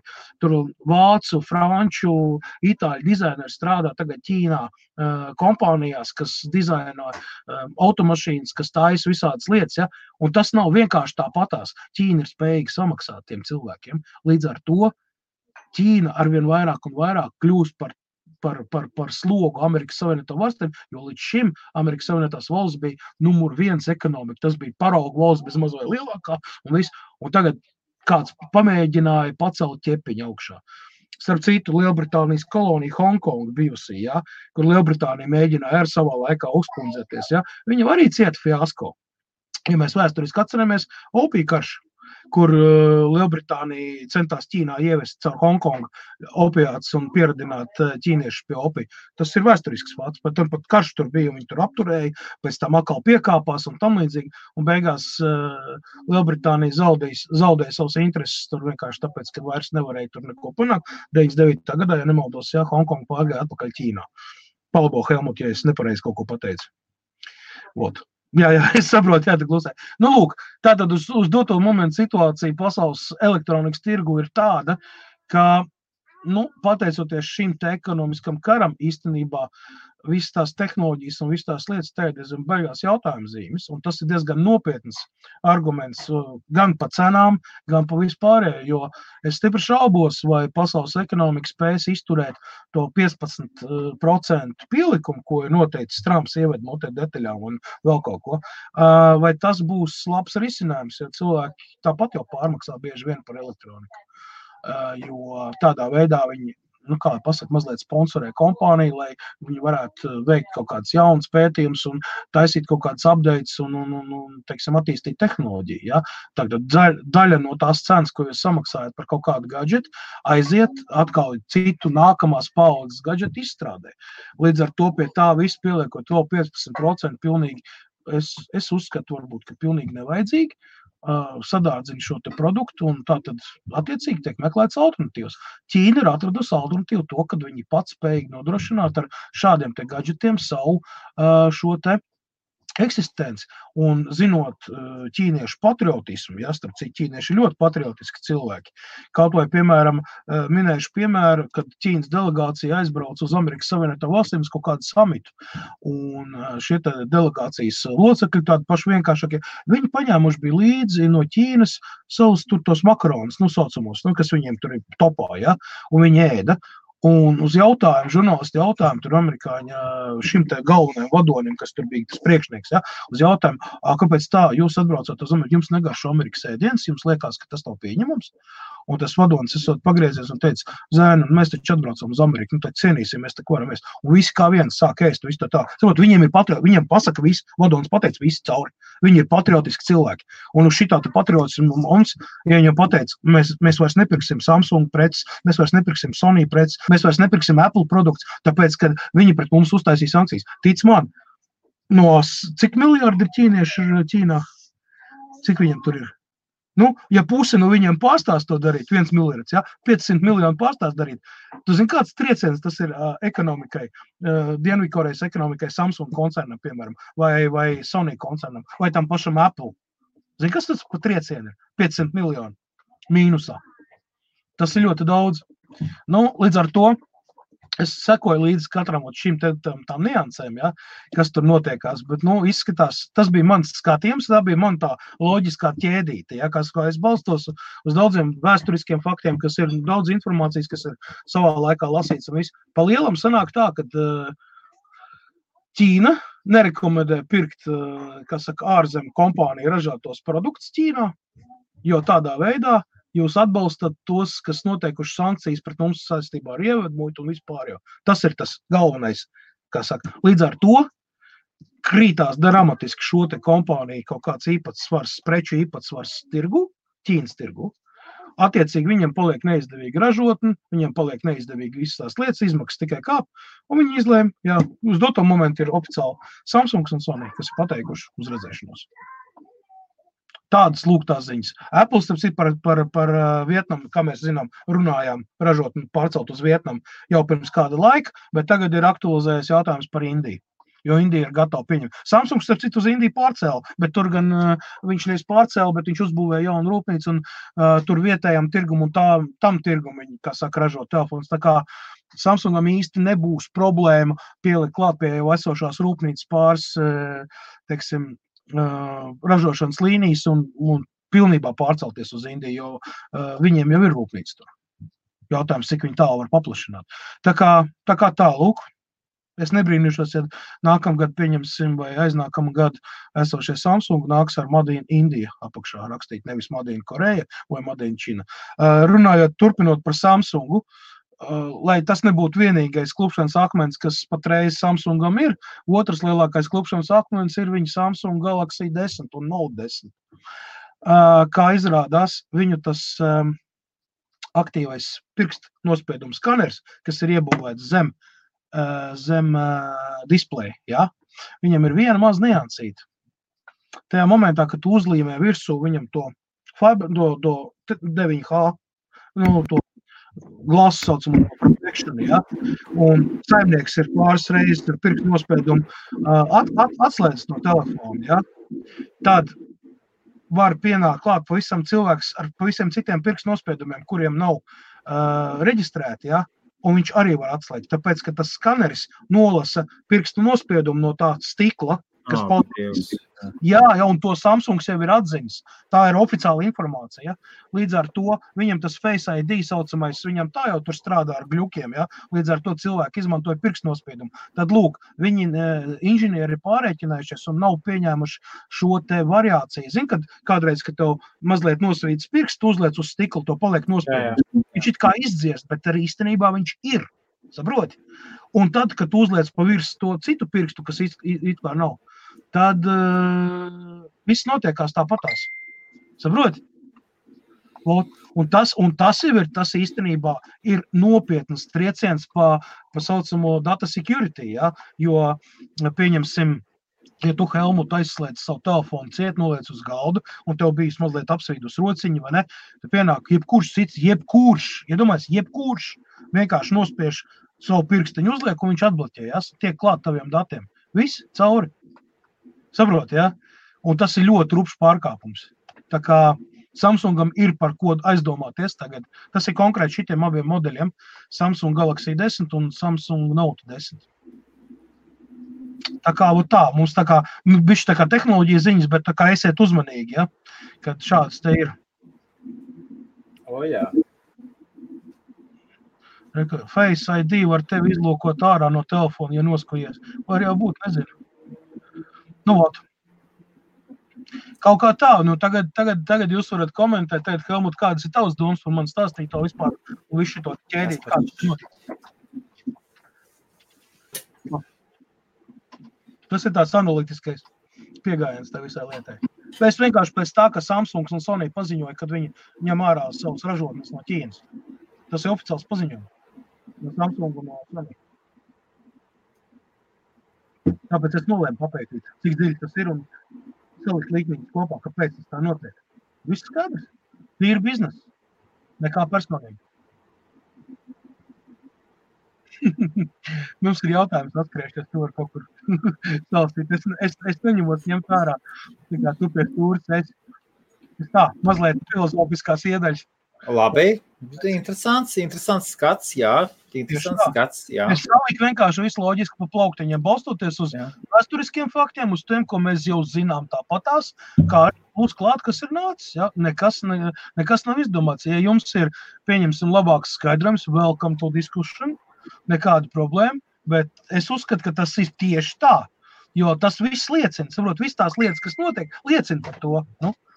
Tur nav jābūt kaut kādam, es nezinu, ļoti tādu. Vienkārši elementārs bizness. Nu. Notiek reāli pārdala. Tagad Ķīna pārāk tālu aizgājas savā attīstībā. Viņi pārāk tālu aizgājas. Un Amerikai nepatīk, ka Ķīna pārāk labi palikusi. Saprot, viņiem bija labāk, ka viņi tur, saprot, bez mazliet tur pazemīt rokās, tur pa $3 mēnesī strādā. Vairs nav tā. Šis tās asociācijas, kas mums bija par ķīniešiem saistībā ar to, kad viņam tur algas zemes un vispārējais jau ir sen pagātnē.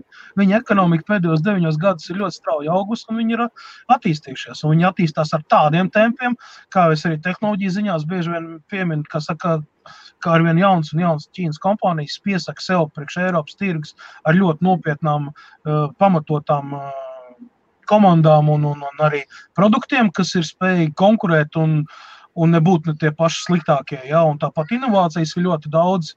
Tā kā, jā, tieši tā. Nu, ļoti labi, Kaspar. Labi. Šāds lūk jautājums. Jānis Birznieks, labvakar. Nu, nezinu, man ļoti patīk MSI Optics MAG 241 CR, 144 Hz kurvet. Ļoti labs monitors. Es tagad pretī viņam sēžu. Man ir vēl 2 gabali. Perfekti aparāti. Man bija arī Acer, es te biju pamēģinājis 144. Acer man nepatīk. Bet tas atkal, saprot, tas ir baigi individuāli. Katram cilvēkam ir savu redzi un savs skatījums. Ja? Tev ir vecīt jātestē. Aizēj lūdzu, kur monitori daudz un tik stāv, patestē. Kas tavām acīm ir labāks? Kur tev liekas labāk? Manām acīm labs ir viens, tavām acīm labs būs cits. Runāt par kaut kādiem tagad parametriem, vēl kaut ko, bez esot klāt pie monitoriem, vēl kaut ko vienkārši bezjēdzīgi. Tas ir katru cilvēku individuāli. Arī Helmutam ir cita redze, viņam arī būs savādāks skats. Mēs vienu un to pašu monitoru, Helmuts redzam savādāk. Es vēl nevaru iedomāties, kā pašlaik ielikt tajiem monitoriem strādā. Neesmu. Kaspar? Jā, kopur varbūt problēma, ka CPU pūš nevis uz keisa aizmuguri, bet uz priekšu radot siltgaisa pūkšu iekšā kastē, kas uzsilda visu detaļas. Es nezinu, kur problēmas. Iespējams, ka tu esi nopircis kaut kādu lēto versiju, tur palit vai vēl kaut kādu, un viņam vienkārši, ķīnieši ir otrādāk ventilators ielikuši. Kā piemēru. Kaut gan otrādāk viņam ir taču virzienu ventilatori, tur nevarētu viņus otrādāk ielikt. Nezinu, jāskatās.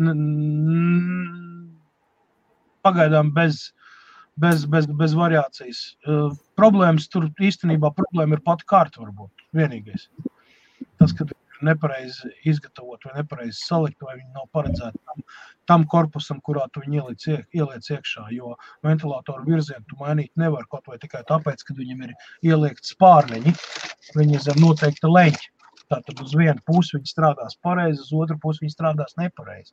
Ja tā spārniņa ventilatoram strādā uz nepareizo pusi, tad tā karta jau būtu sen sadegusi. Līdz ar to mēs atkal nonākam pie secinājuma, ka viņi ir tāda versija varbūt. Varbūt ņem referents karti vai vēl kaut kādu citu ražotāju karti. Tur pūš uz otru pusi.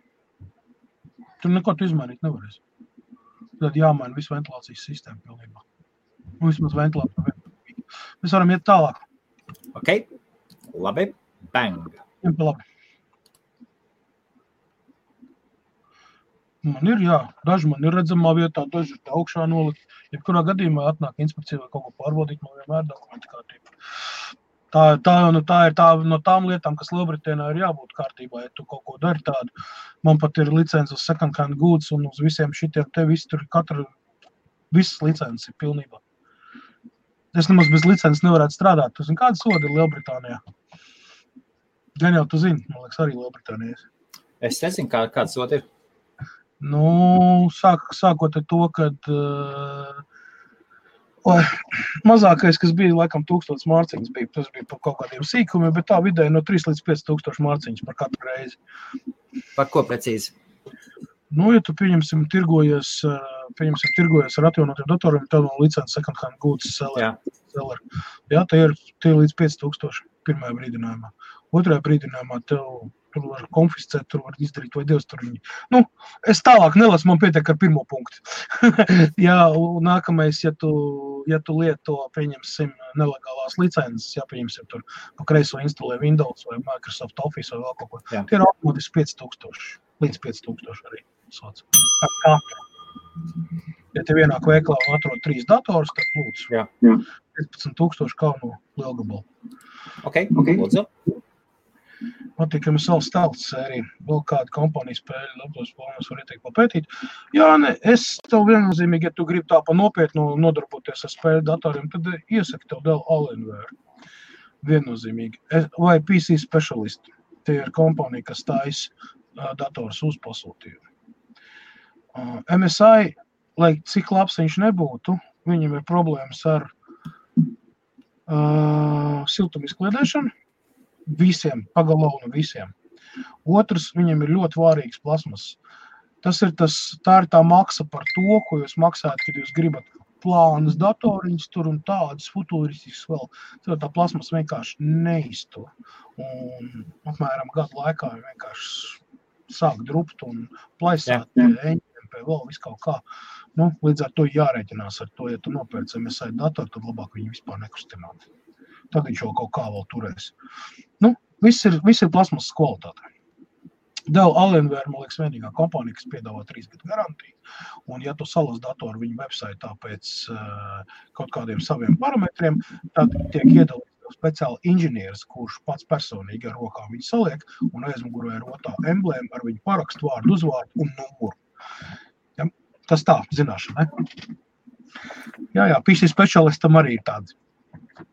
3 vai 4 inženieri, kas ar savu parakstu apliecina, ka tur viss ir kārtībā. Un tur ir pavisam cits garantijas, tur ir pavisam cits cenas un cits summas. Jā.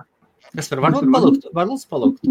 Uzliec lūdzu, kaut kā tev atbalsts aiziet, mazliet tummiņas, un otra lieta, notifications izslēdz lūdzu ārā mūsu iekšā. Jā, to arī tagad vienkārši nebija iespēja. Paldies. Es saprotu, tu jau sapratu visu, vai ne? Nu jā, es taču redzu. Kamēr Kaspars, šīs ir 2 daļās jālasa. Daļa 1. Nu, tas labi, ka tev interesē ābolu. Man interesē Paga. Un... Jā. Vispārēji. Tas ir labi, ka interesē ābolu. Man interesē bumbieri. Nu, vēl samierē ir apelsīni paņemt. Nu, labi, kādu nektarīnu. Nekādu vainu. Es YouTube skatījos vairākiem tajā asnīt problēmas ar dzēsi, tāpēc tādu jautājumu domāju, ko vairāk zinās pastāstīt. Kā jau es teicu, jā, par dzēsēšanu, es pieminēju, jā, par šiem kartēm, ir dzēsēšana problēmas. Un dzēsēšana problēmas ir tieši lētēm galam. Ja tu nopirksi, pieņemsim kaut kādu top karti 2080, jā, viņiem tā problēma būs stipri mazāk. Jo vairāk tiek celta takts frekvence un veiktspēja, jo vairāk siltuma tev ir jāizkliedē.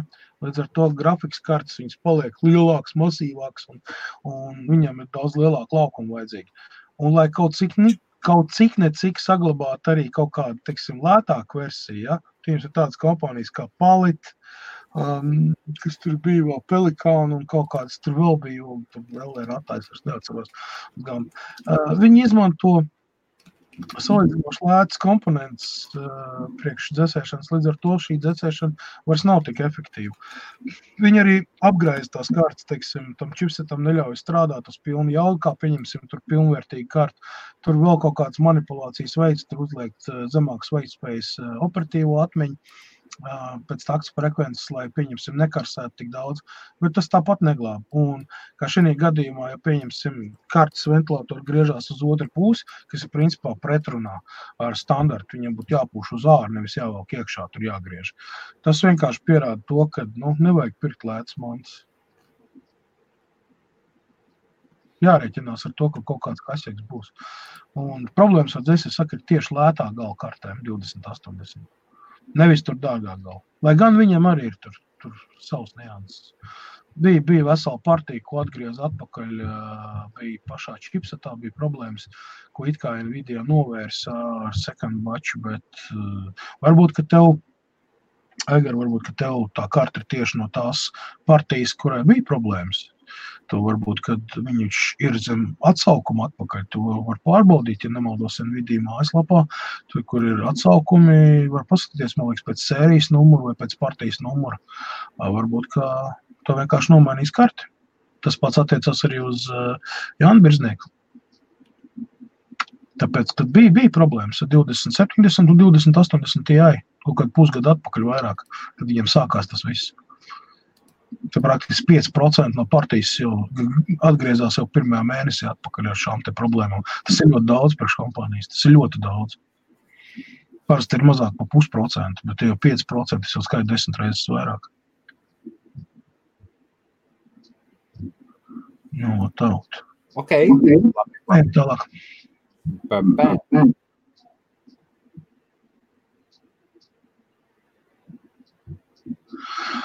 Nu, labi, skudrīt, jā, redz, ir vēl viens papildus apstiprinājums tam. Es vienkārši par tekstilniekiem un Apple ražotājiem nezinu nieki, tāpēc, kad es nodarbojos ar elektroniku, tā kā tas nav gluži mans lauciņš, bet, ja jau tu tā saki, tad es pievienoju ar elektroniku klāt, līdz ar to. Tas ir vienkārši papildus pierādījums tam, kad es domāju pareizā virzienā. Ka man analītiskā domāšana ir pietiekami labā līmenī attīstīta, un es esmu spējīgs salikt 2+2 un paskatīties, no kurienes paraustītais diedziņu un saprast, no kurienes vējiņš pūš. Prieks par to jūs. Paldies! Ok, ļoti labi. Nekad mūžā nav nākušas no Afrikas nestāsti. Uz Norvēģiju tojots nāk no Lielbritānijas, vismaz daļa no viņām. Lielbritānijā rūpnīca, tāpat kā Nissan rūpnīca, kas priekš Ziemeļu Eiropas ražo mašīnas ar pareizo stūri. Tas arī viss. Labi.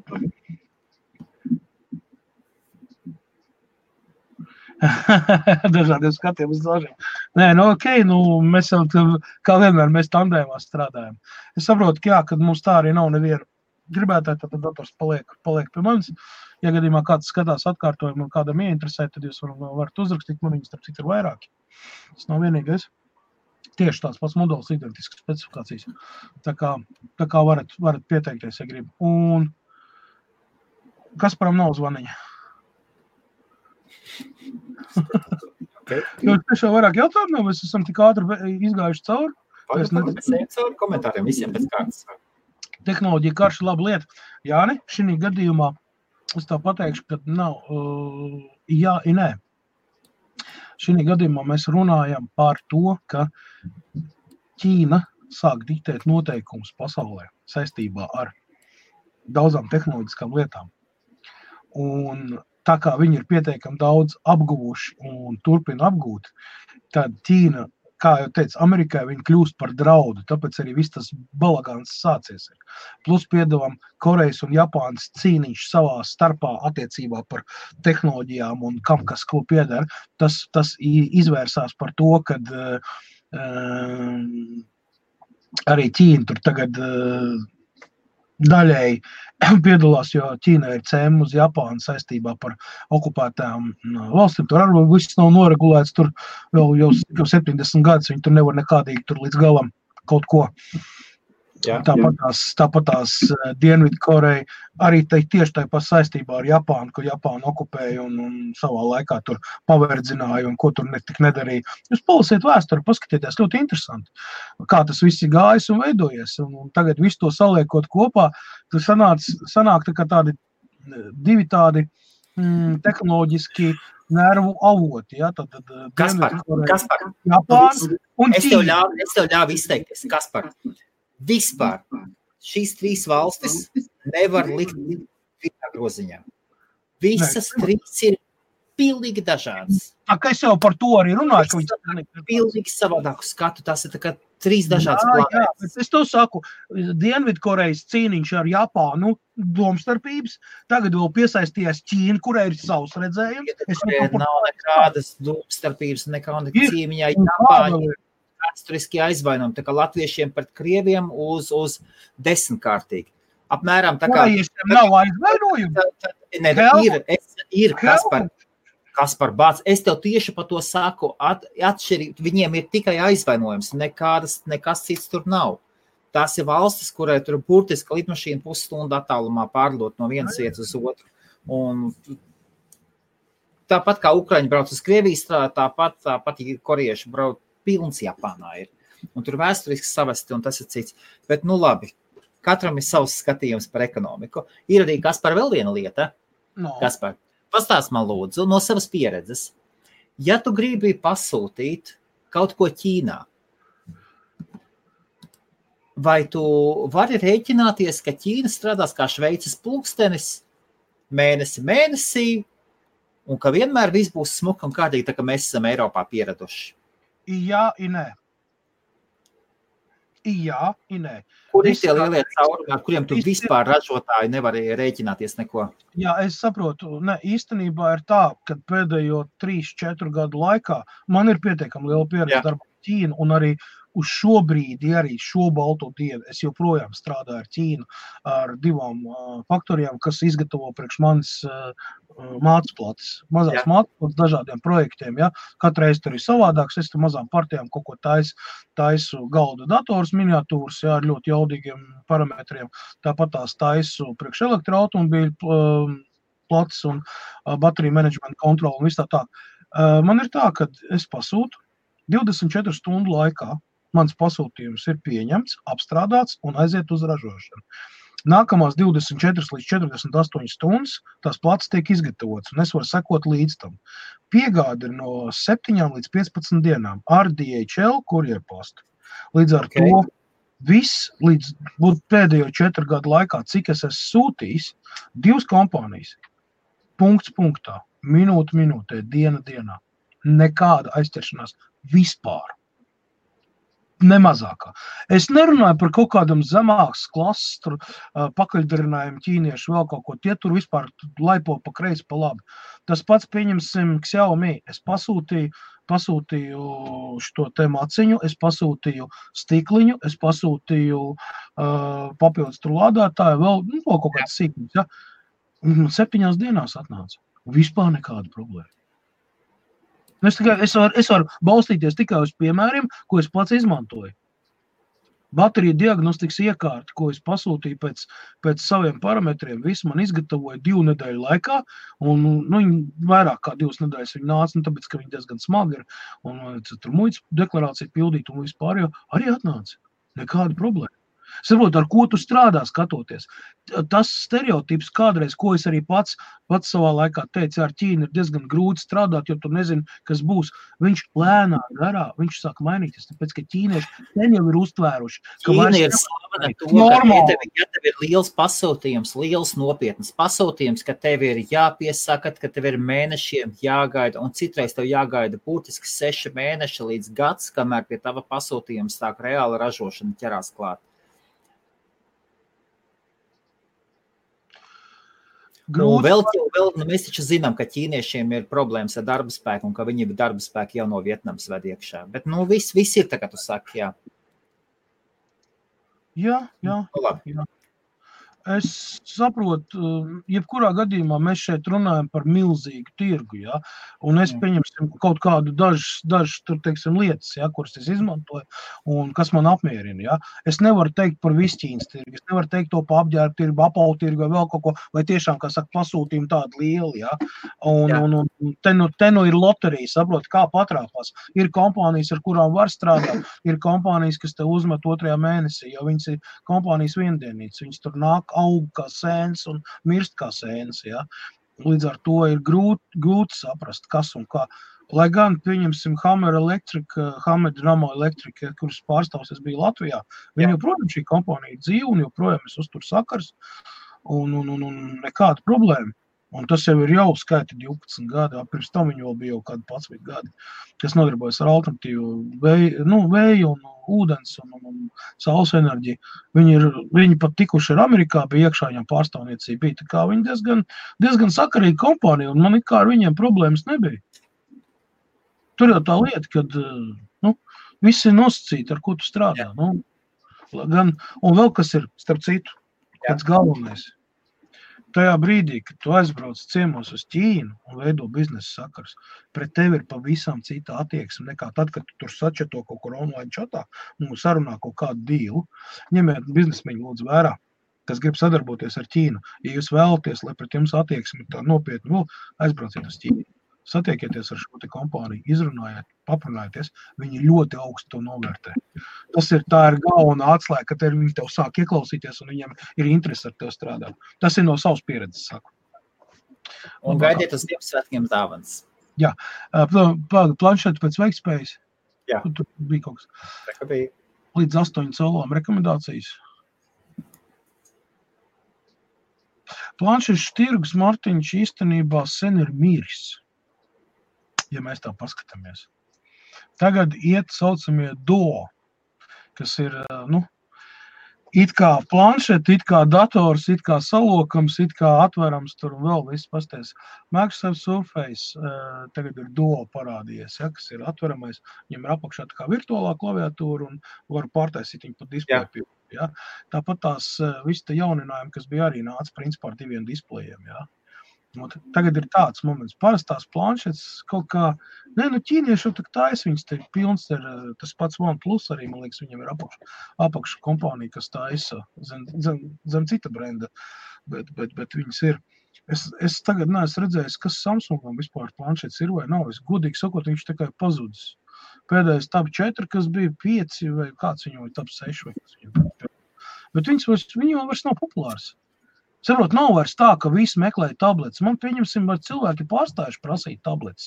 Tā ir kaut kur pa gadu, pa šito gadu, es nezinu, cilvēki varbūt 10 būs kopumā interesējušies.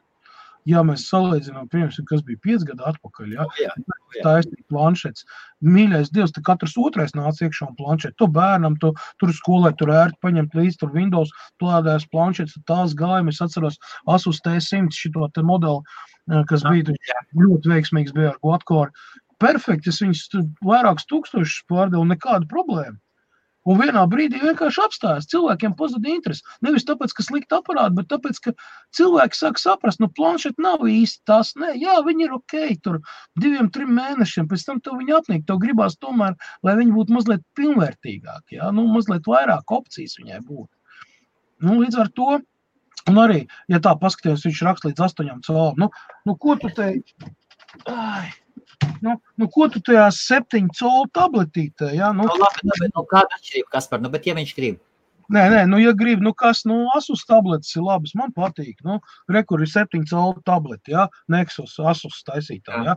Labi, šitā nav pat jaunākā, jā? Ir jaunāks viņam, pieņemsim, jā? Ideāli, jā, viņi ir priekš bērniem līdz 10-12 gadiem. Ideālāk aparāti nevar vēlēties.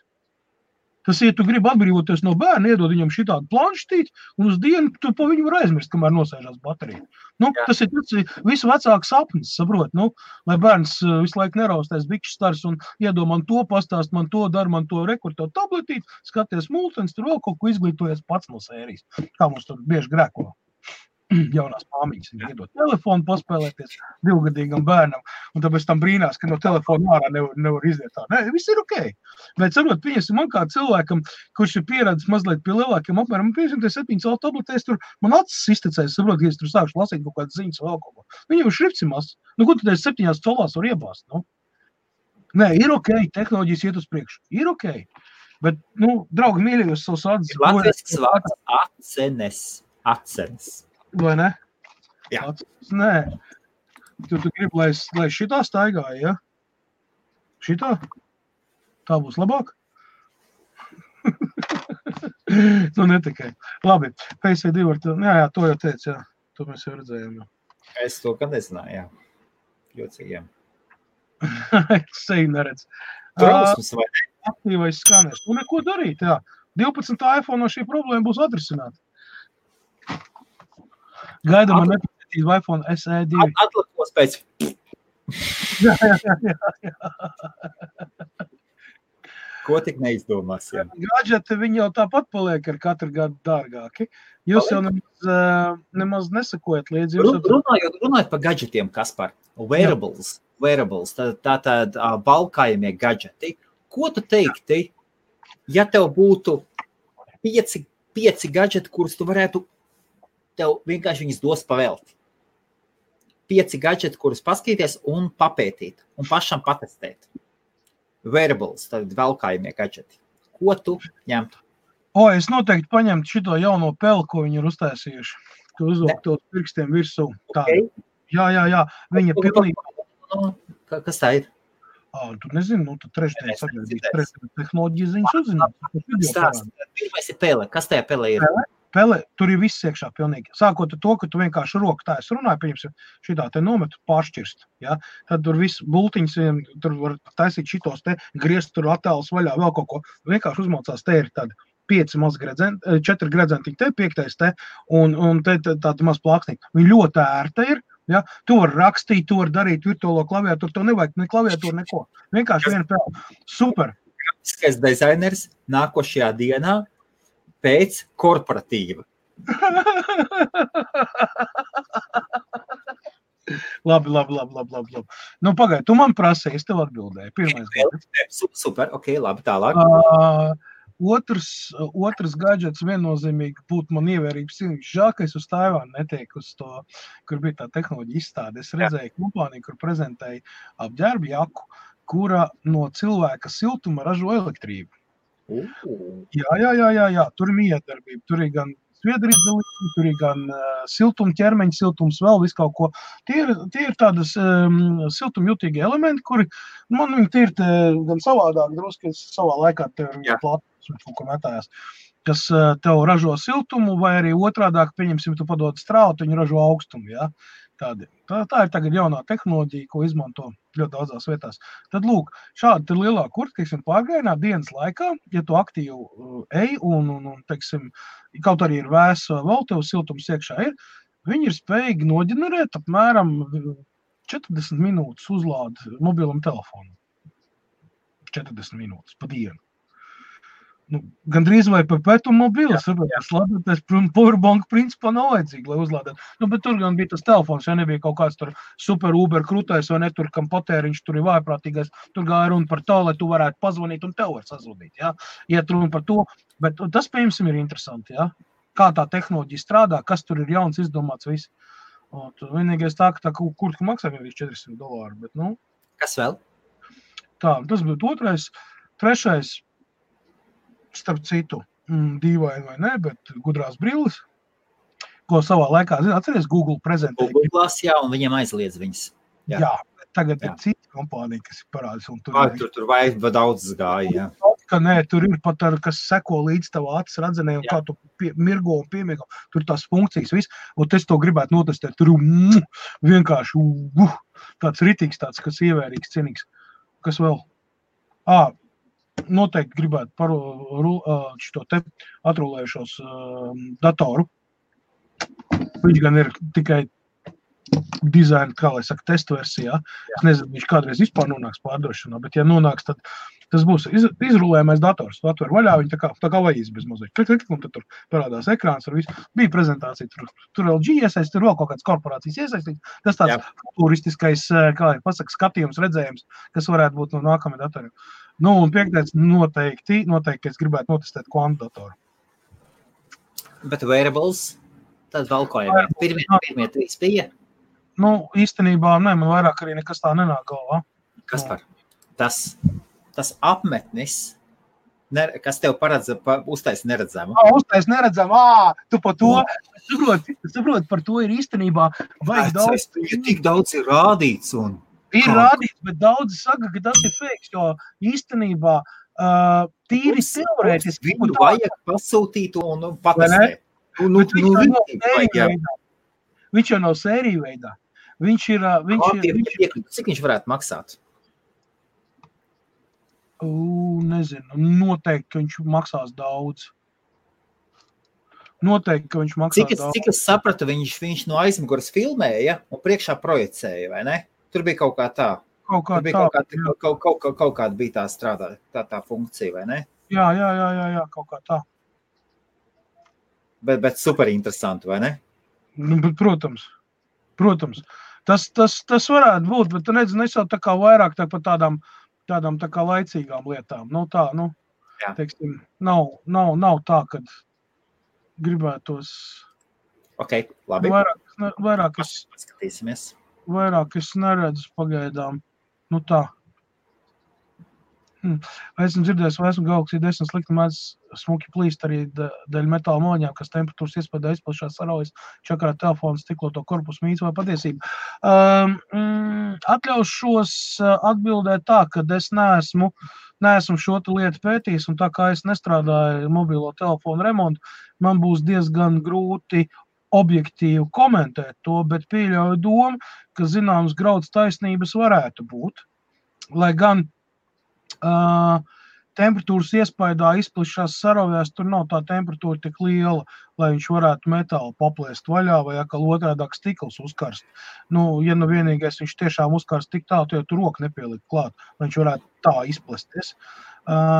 Visticamākais, kad tehnoloģiski, tad, kad šis telefons ir salikts, viņš ir zem zināma spiediena, tā maliņa, kas notur to stiklu. Kā rezultātā es pieļauju iespēju, ka tomēr tas spiediens, kas ir uz stikla, viņš ar laiku vienkārši deformē un veido mikroplaisas un pieņemsim nevērīgi telefonu lietošanu, kā pieņemsim nomešanas galdu, atsišanas stūru vai vienkārši, kad nokrīt kaut ko uz tepiķi, vienkārši izprovocē un palīdz šīm te plaisiņām izplasties, kā rezultātā viņš saplēš to korpusu kaut kādā vietā un parādās kaut kādas strīpas līnijas. Es pieļauju tādu domu. Tas ir tīri tehnoloģiski no tā.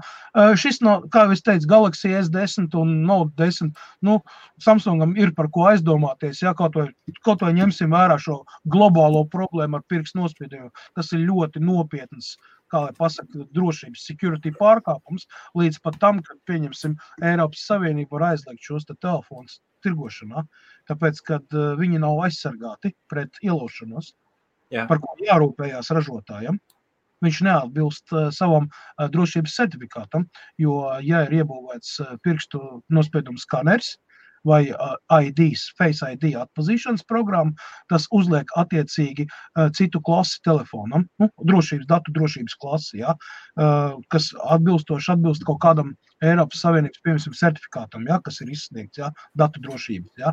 Līdz ar to, ja šis te ir pierādījies, kaut gan Samsungs jau to ir atzins, jau, līdz ar to tas jau ir pierādīts. Ja. Viņi tagad aktīvi strādā pie programmu nodrošinājuma, lai novērstu to. Bet īstenībā datu drošības inspekcija Eiropas Savienības viennozīmīgi viņu uzrakstīt uz laiku apturēt, kā savā laikā Vācija apturēja, pieņemsim, iPhone telefonu tirdzniecību saistībā ar patentu pārkāpumu. Bija tāds gadījums? Bija. Nu, tieši tā. Nu, mēs runājam šeit par datu drošību, ja? Un GDPRS tieši kā reizi, viņš ir tieši šito te tur ir perfekti vienkārši. Viss tie drošības šitie te standarti. GDPR, jā. Ok, labi, tātad iziesim un paskatīsimies, un tan, bija labā, kas te par Messenger signāliem, tas jau ir atrisināts. Office 365 nestrādāja dēļ nobrukšiem serveriem. Es lietoju, man nekādas problēmas nav. Man gan ir viena problēma ilglaicīga, un tas nav, un starp citu, es paskatījos, es šo komentāru redzēju, un es paskatījos uptime. Ir servis, kas seko līdz uptime'am, un ir 99,98 vai 99,99% uptime'am. Varbūt es kaut ko pēc palaidu garām. Toties viena lieta, Office'am 365 cloudam gan ir ļoti nopietna. Pamēģiniet nosūtīt prezentāciju un attaisīt viņu. Pamēģiniet attaisīt cloudā prezentāciju. Tas ir vispār nošauties. Un šī problēma ir ļoti ilga. Prezentācijas labāk vispār netaisīt vaļā. Es ar to sastopos katru mēnesi. Un es zinu, kas man jādara. Es pārsūtu uz Gmailu un tā ir taisvaļā tur. Tā. Kasparam zvaniņš ir, ok. Tātad, ok, tad nāk no Dienvidāfrikas, bang. Kas tas tāds Energizer Power Max? Es nezinu, neko nevar pateikt. Nav dzirdēts labi? Papīdiski, redz, kas pa lietu, Raimond. ASV armijā, viņiem ir savu tur iekšējais tīkls, savus datubāzes, visu, un viņas ir tādas, slietas iekšā ļoti dziļā 50. 60. gadu atpakaļ, ja, tajā lietā. Un, kā mēs zinām, īstenībā, tad pirmie kompjuteri reāli arī Amerikā parādījās, ja. Un par tiem floppy diskiem, viņi nav tie paši labākie un paši drošākie, protams, ja, un tas ir ļoti vecs tehnoloģija un tam līdzīgi. Bet paskatieties, nav jāiet jāmeklē Amerikas armija, pietiek paskatīties vienā otrā lielveikalā datbāzi, kur ir Siemens Nixdorf, pieņemsim strādā tur uz Windows XP bāzes. Varbūt tagad jau vairs ne, bet vēl pavisam nesen vēl, ja, kas ir 2003. Gada programmatūra, ja, pēdējo reizi atjaunināta, ja. Tad, šāds te ir tāds, ok, tas tāds mazliet smaidu izraisošs, jā, un viss tā tālāk. Bet arī es pat atceros, vēl bija pavisam vēl salīdzinoši nesen, pat bankās bija saucamie adot printeri, kur printēja ārā. Lai gan mēs jau sen dzīvojam lāzer tehnoloģijās un vispār jau tur drukāja kaut kādas lietas ārā, piemēram, ar adot printerīšiem vecē atcerieties. Par ko mēs runājam? Tas, starp citu, bija vēl Latvijā, ka banka it kā tur prestižu banku, visa viņi tur adot printerītes skraida un drukā ārā, tur kaut kāds mēķins. Tur ir man ņirgs nāca.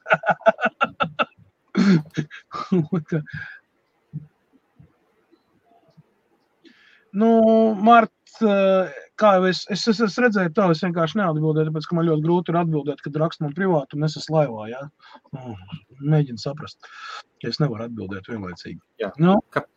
Kāpēc?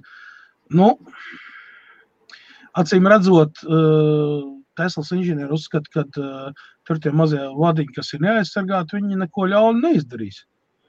Un, teiksim, zinot Norvēģijas sūrās ziemas un visas tās ķīmijas, kas tiek lietotas, lai ceļus uzturētu kārtībā un tam līdzīgi, es domāju, ka jautājums būtu Teslai, kāpēc viņi uz Norvēģiju nesūt, pieņemsim labāk aizsargātas mašīnas. Vienīgais, ko es varu pateikt, jo tādas problēmas, pieņemsim, Kalifornijā nemēdz būt, tāpat arī Lielbritānijā, es nedomāju, ka viņas būs. Norvēģija ir diezgan specifiska valsts saistībā tieši ar laika apstākļiem, un klimatu kā tādu. Un prasības pret automašīnām Norvēģijai ir mazliet tomēr bišķi lielākas nekā, pieņemsim, pārējām valstīm, kas ir zemāk un tāda. Jo tas viss ir saistīts tieši ar klimatiskiem apstākļiem.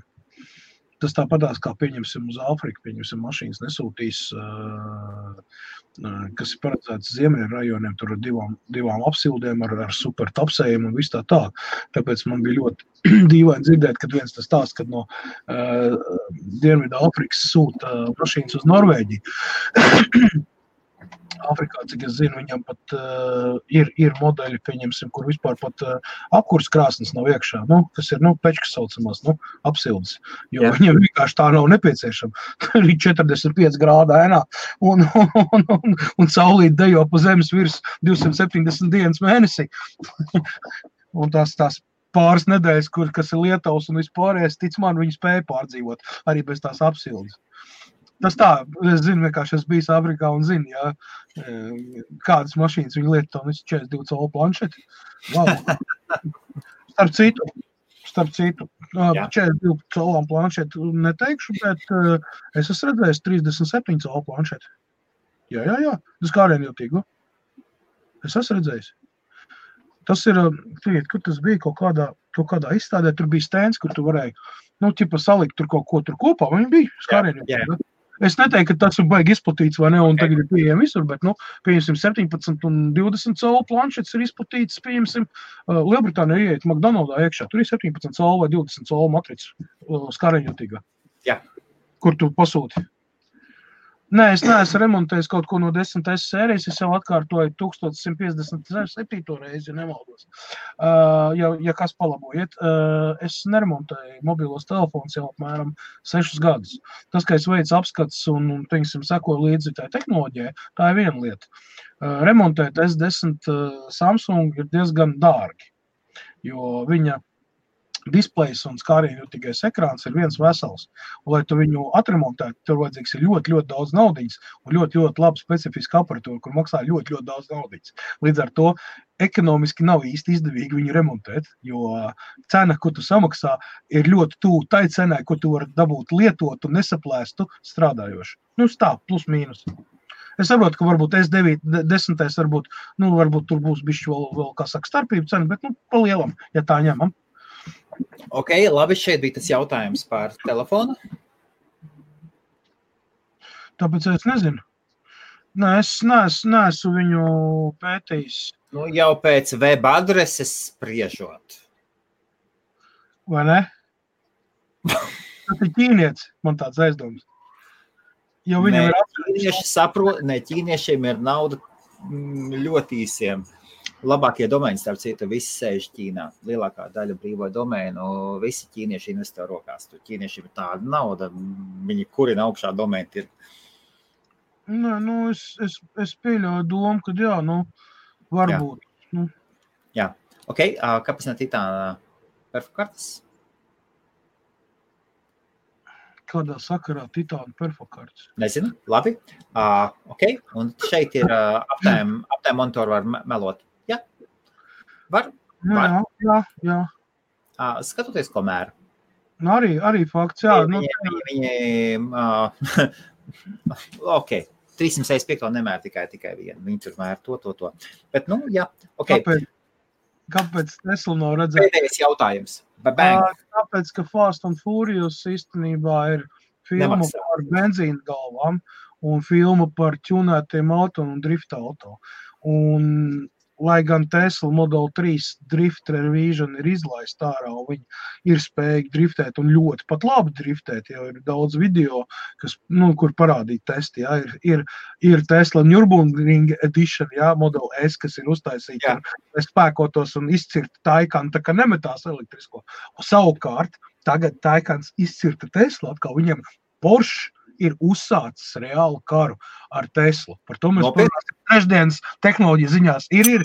Es iemetu izdarīt tā, lai nebūtu garlaicīgi. Maleči. Viss kārtībā, bet nekas tur ir pārmaiņīgām vērtībām. Tas ir, to var teikt tas pats, kas Intels ar AMD, kas ir neverending story, nebeidzamais stāsts.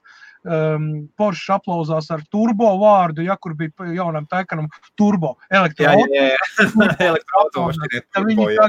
Tad viņi tagad atvainošanās pēc turbo novāca un uztaisīja viņu pa kaut kādiem tur 8 vai 10 tūkstošiem lētāku. Jā, bet novāc vārdu turbo. Jā, tur. Un tad ir vēl viss kaut kas. Oi, vecīt, skaņa kā reiz tur ir un ļoti laba skaņa. Paskaties YouTube video, ja tu nemāk atrast, es tev iemetīšu vēlāk linku. Paskaties, kā driftē Tesla, trešā Tesla, kā driftē. Tur ir ko redzēt, tic man.